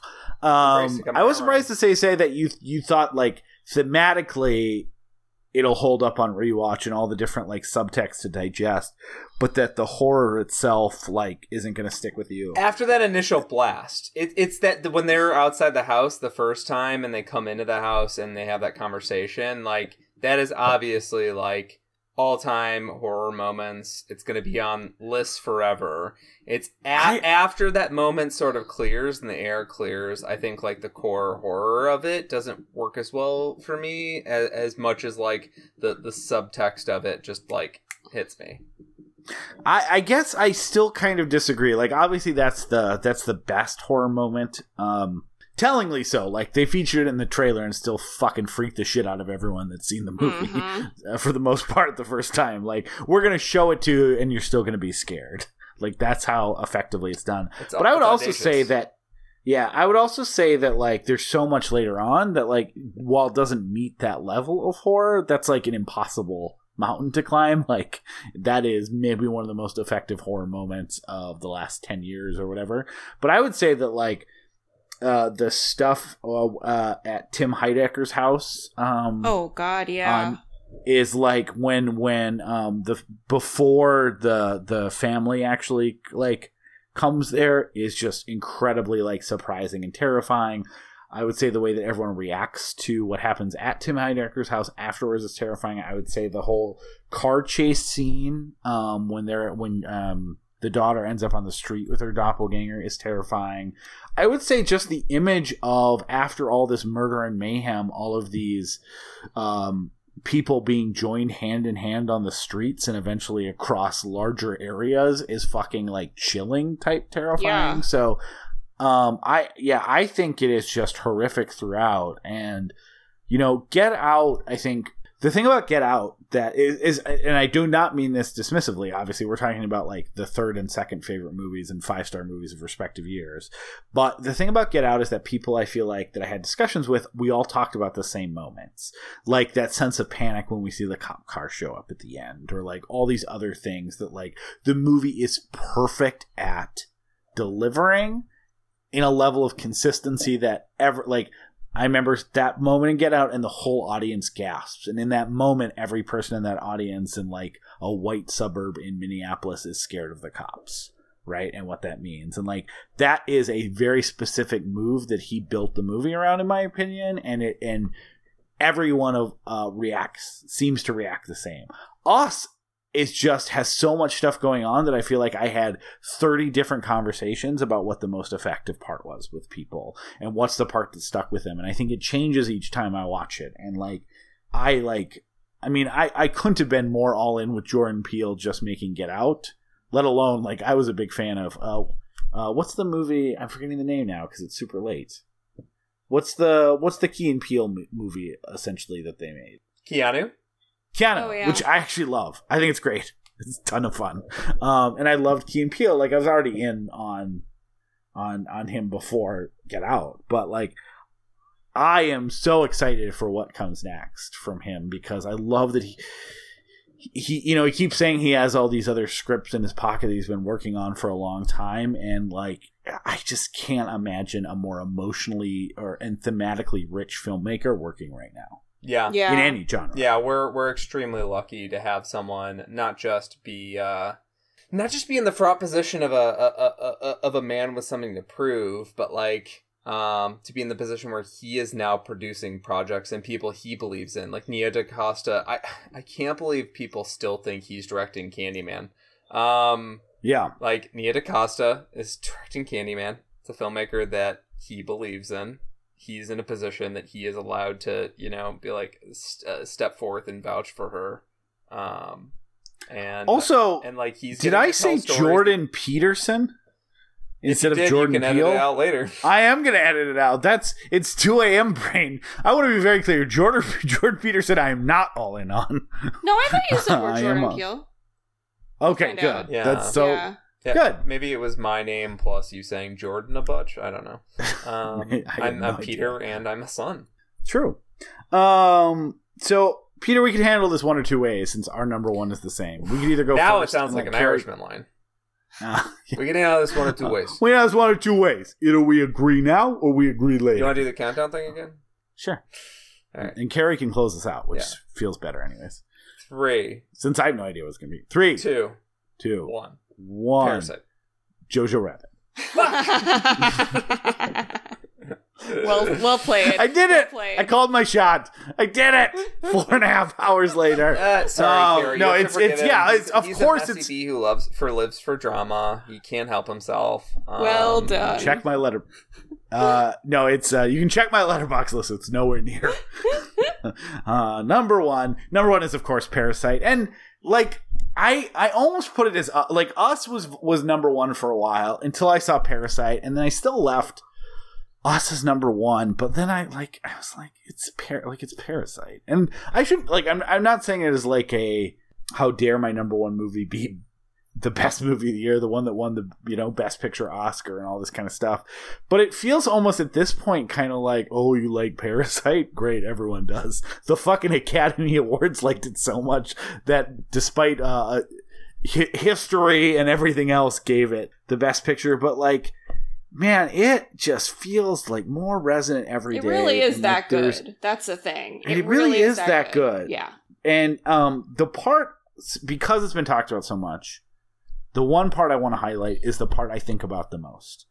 And there's so many good scares, there's so many good surprises, there's so many great acting moments, but the part I still think about all the time is them having to go back to their house, falling down the stairs while the rainwater just pours down those stairs like a waterfall. Yeah. And Peter, you talked about the Wolf of Wall Street as being like unfortunately a seductive vision for the worst people in our society, where they don't see all the toxicity and damage and rot at the center of it. They see flash and excitement and booze and money and stuff like that. And I think why that part in Parasite gets me so much is like, I, as an audience member, started to want that for these characters that I started. Like, I hope they figure out a way to take these people's place and live in this audience. And I got comfortable with them in this kind of like even though in this like house on the hill, so to speak, where they got to have all these comforts and they got to have those moments where they're just sitting around and drinking and stuff like that. In a way, that made up for the fact that in that moment as a film watcher that there was tons of people left behind, and they were kind of forced into this by society's delineation of the haves and the have-nots and who's deserving of like to have that kind of basic moments of like happiness without having to worry about where your next meal's coming from or where your next paycheck's coming from and all this stuff. And when through that downpour they end up having to go back to it, like you almost feel sad in that like they don't get an opulence that really no one deserves as long as people live there. But then you also feel a pang of guilt that you, instead of wanting a better system for everyone involved, or that the have-mores or whatever to have it taken away from them, instead you just start wishing good capitalist thoughts on these four entrepreneurs in our society. And like, rarely do I have a moment where I feel like, even as like a lefty socialist, progressive, whatever else, that I feel like the movie both elucidated an issue that I thought, doesn't necessarily always think about me, and then indicted me in the moment. And I think that's the part I still think of, is them walking down those stairs and you as an audience member forgetting that those stairs exist and that there's houses down those waterfalls down in that in the have nones that they are forced to go back to.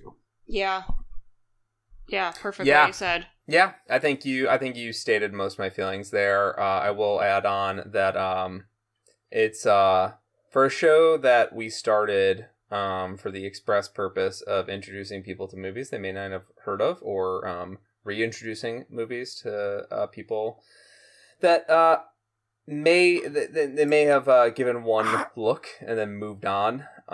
Is that why we started this? I started this to drink on Tuesdays. Oh yeah. Sorry, I buried that under alcoholism. I thought I had like a higher level of honorability here. But the my point here is that, like, usually I like to introduce people to new movies, and like in previous years, when I've made my favorite list, the film list of the year, it's been kind of fun to be like, my number one in the movie is a number one that I haven't seen on other people's lists, and it's not a conscious thing because that would be very pretentious. There's something both a little bit of a but also like a little bit of like a with Parasite being a movie that's literally like the fucking Academy Awards have recognized as. It's the type of the movie that would normally be number one on your list, and it would be something that feels like you're pleading with people to be aware of this movie. Yes. It's just in a weird twist of fate that didn't end up happening this time. And it's like the dude who made Snowpiercer and was playing in the little theater at the Music Box, which anybody who's been there would know what I'm talking about. It's like the tiny theater right next to it, as opposed to the main screen. That guy who made like a genre movie, like about a train on an apocalypse planet, he makes a thriller that all of a sudden captivates the entire nation in such a way that people willfully and obtusely ignore what the message of the movie is. In a way that I'm literally not going to spend more than this amount of time on. That movie wins Academy Awards. Like, it's just it's the sort of film that I'm as repressive and as beaten down as I can feel, as repressed and as beaten down as I can feel in 2020. It is kind of wonderful that like artists still get to make movies like that like they're movies expressly about how capitalism is evil, and yet they're put out in like a capitalist system, and the capitalist system's like, yeah, well, I guess people like this messaging. I guess we have to keep pushing it forward. Like, I love Parasite, and if you still have questions about seeing Parasite, I mean, come on, man, it's amazing. Yeah. There's see Parasite. How many more people do you need to endorse Parasite before you go fucking see it? There's now been a Criterion release that came out 2 months ago. So yeah. Go buy that. Drum roll, the number one movie.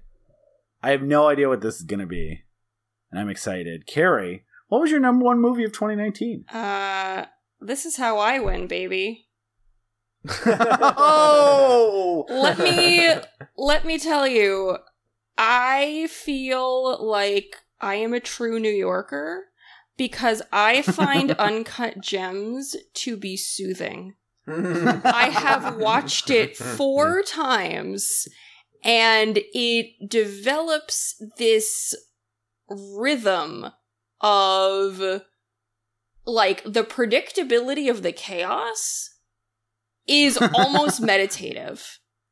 Yeah. And I obviously, it's an extremely stressful film, but knowing the beats of it now, and understanding the path that he's on, and understanding, like, what highs he's gonna have before it all comes crashing down, it feels... there's like a musicality to it, there's a rhythm to it that is just exquisite. And I was not expecting to like this movie at all, because the only other film I had seen of theirs was Good Time, which did not do very much for me.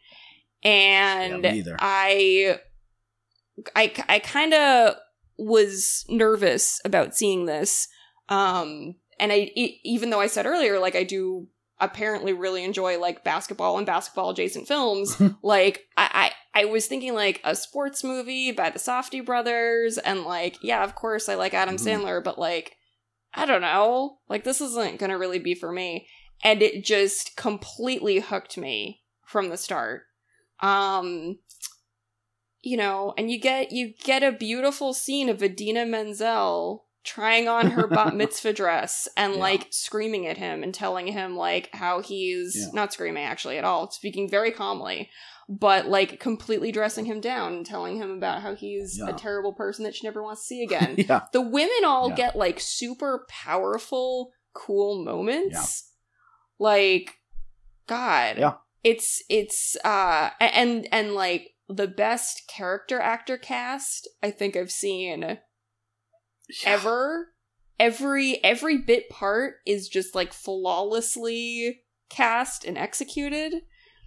I love this weirdo movie so fucking much. Honestly, I'm gonna say your number one movie might as well have been the movie The Snowman, because you gave us all the clues. I can give you many clues. You said it was a sports adjacent, and you mentioned specifically you would talk about it later.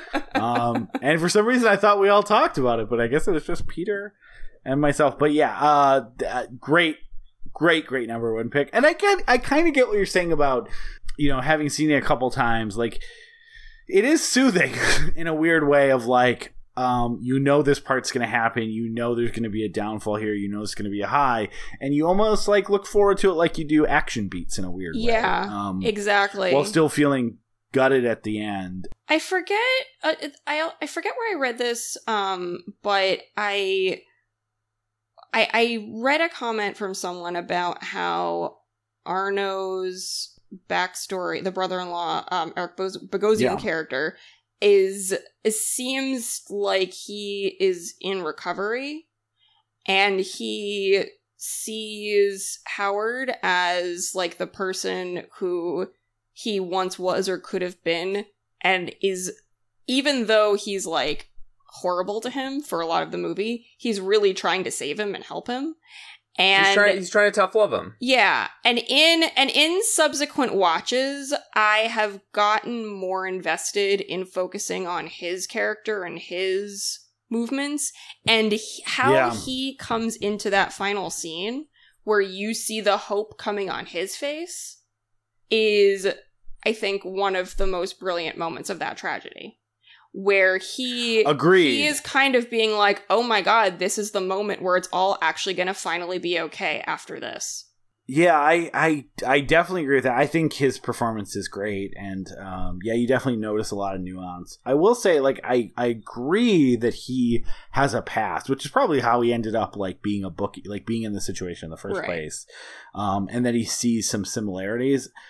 I also see it as like one of the ways, like in a little bit of again, in the same way, kind of a different context, but in the same way that you were talking about, like understanding context with the people in the Manson cult is important to not calling them innocent of their crimes, but understanding a little more of the context. I do think that one thing you see with Howard, especially as a relation to the brother-in-law, is that like something that is very real for real life is that you would think that people who have been through similar shit would have empathy for people that haven't quite maybe, you know, climbed that particular mountain. And a lot of times what you find instead, unfortunately, is not like compassion for someone that's on a different part of the journey than you, but contempt at the person that you used to be that you're seeing through them. Yes. And so that makes support, the kind of support that those people need, very difficult to come by. Because as you said, Peter, like Eric Bogosian should know that when he was in that situation, again, basic human empathy, that like you could have never tough loved him probably out of it. Or you did tough love him out of it, and now he thinks that like, oh, if I did it this way, everyone should do it this way. And so, again, it's that lack of compassion, it's that lack of empathy, and instead, that kind of narcissism that exists where you see everyone as an extension of yourself, including like people's own demons and sins and stuff like that. So I think you're dead on. I just think I just think that part is why it's such a complex and intricate movie to watch more than once, because like you realize that like Howard can exist in a world where he has fully made himself there. He may be accountable for all his actions to get there, but like no one ends up where Howard is in a vacuum without people throughout his life that have helped him get there either intentionally or unintentionally. Oh yeah. It is a film that has completely rewarded on every rewatch, and I look forward to relaxing to it for many years to come. Realizing where people's limits are in that movie and like where they're being crossed and where they're gonna push back on those limits is absolutely rewarding, because when the final tragedy lands, as Carrie put it, like definitively where people's lines are. It is a character drama that lets you it rewards you looking back, because this is also a group of liars who will do anything to kind of get their ultimate goal. And to use him as needed, right? Yeah. That's the thing, is like, because Howard does have wins, some people like They hang out with him when he's on his wins and up and take advantage of him in that way. And that's why I think he's so surprised that his like mistress isn't doing that, right? Because he hasn't had someone that actually cares about him whether he's up or down. Their relationship is so genuine. Like the scene, I think the scene that made me realize like, oh, holy shit, I love this movie, is when he is hiding in the closet in her apartment. And you think, like, oh my god, this is going to be, like, an incredibly creepy and weird scene. And what ends up happening is they've both brought in each other their favorite takeout for the other person, and they start, like, sexting when he's in the apartment and she doesn't realize it, in this, like, very kind of, like, playful romantic way. And then when he finally jumps out of the closet, it feels like, oh, he must do this all the time. And she's, like, totally there for it. Totally, like, fake, mad, but really into the whole thing. And, like, it's such an adorable and sweet scene that seems like it could be so skeevy so easily. And that was the moment that sold me on everything. It also reminds you that Madonna's Rain is a very good song. Yes. A lot of movies to go back and like, oh yeah, add that to the old Spotify list. Carrie, thank you so much for coming on. Carrie. This was amazing. So much fun. Thank you guys for having me for this. We will see if next year when you join us again for this, if we can top 5 hours. This is the longest recording by almost an hour we've ever done, and I enjoyed every second. Yeah, it's so good. Much fun. So much. Thank you guys. Although Peter, I'm sure, is very happy that we switched around some order stuff so that this is my edit. but I am too, because this has been a joy, and I can't wait to re-listen to it as we do that. Carrie, do you have anything to promote, knowing that it is the first week of January in 2021? Yeah, I'm still. I mean, you know that. Yes, of course I know that. Dates are the same no matter where you are. Yeah. My work stuff, I haven't had anything to promote for a bit because I'm working on a very long-term project that no end in sight on yet. But I'm still January doing 2021. Still not then. But I'm still doing my tarot Instagram. If you want to do witchy stuff with me, follow Cards from C on Instagram. I'll send the link in the show notes. And we'll copy it from our other show that we haven't released yet. That's right. Plug it. Yes. That's my self-care thing that I'm putting into the universe right now. Well, Peter, we're actually starting 2021 proper next week with our A Winter's Lovecraft Part 2, or did we? I feel like we came up with another a better title, name and for I keep forgetting it. You'll know. It was great. Week, like I loved we it. came up with it next week. We will come up with it next week. I don't know if we say it on the episode or after we were done recording. No, so. I think Ryan came up with it live on air. Oh, great. So you're going to hear the theme, but essentially it's more Lovecraft stuff. Kicking off January, and we're starting with Color Out of Space, the 2020 Nicolas Cage movie, Richard Stanley directed movie, that we also go very, very long on. Where Stanley stands. Where Stan stands, as we talk about a lot next week. Almost too much. Maybe a bit much. Might get it.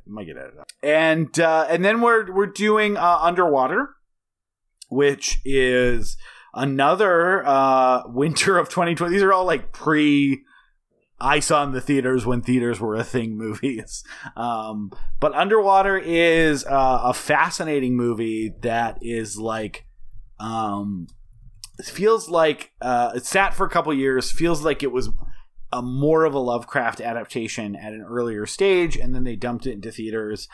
Very excited to talk about that one because I think there's a lot there, and we're going to be doing a little bit of like hypothetical Monday morning quarterbacking where we kind of talk about, okay, but like this means that it feels like it should have been a little more developed, and but I think there's a 5-star movie in that 3-star movie, but I think it's going to be fascinating to talk about. And then we are doing Dark Water. And do you want to tell them the specific Dark Water, Peter? As I learn on next week's episode that I have the wrong Dark Water in mind.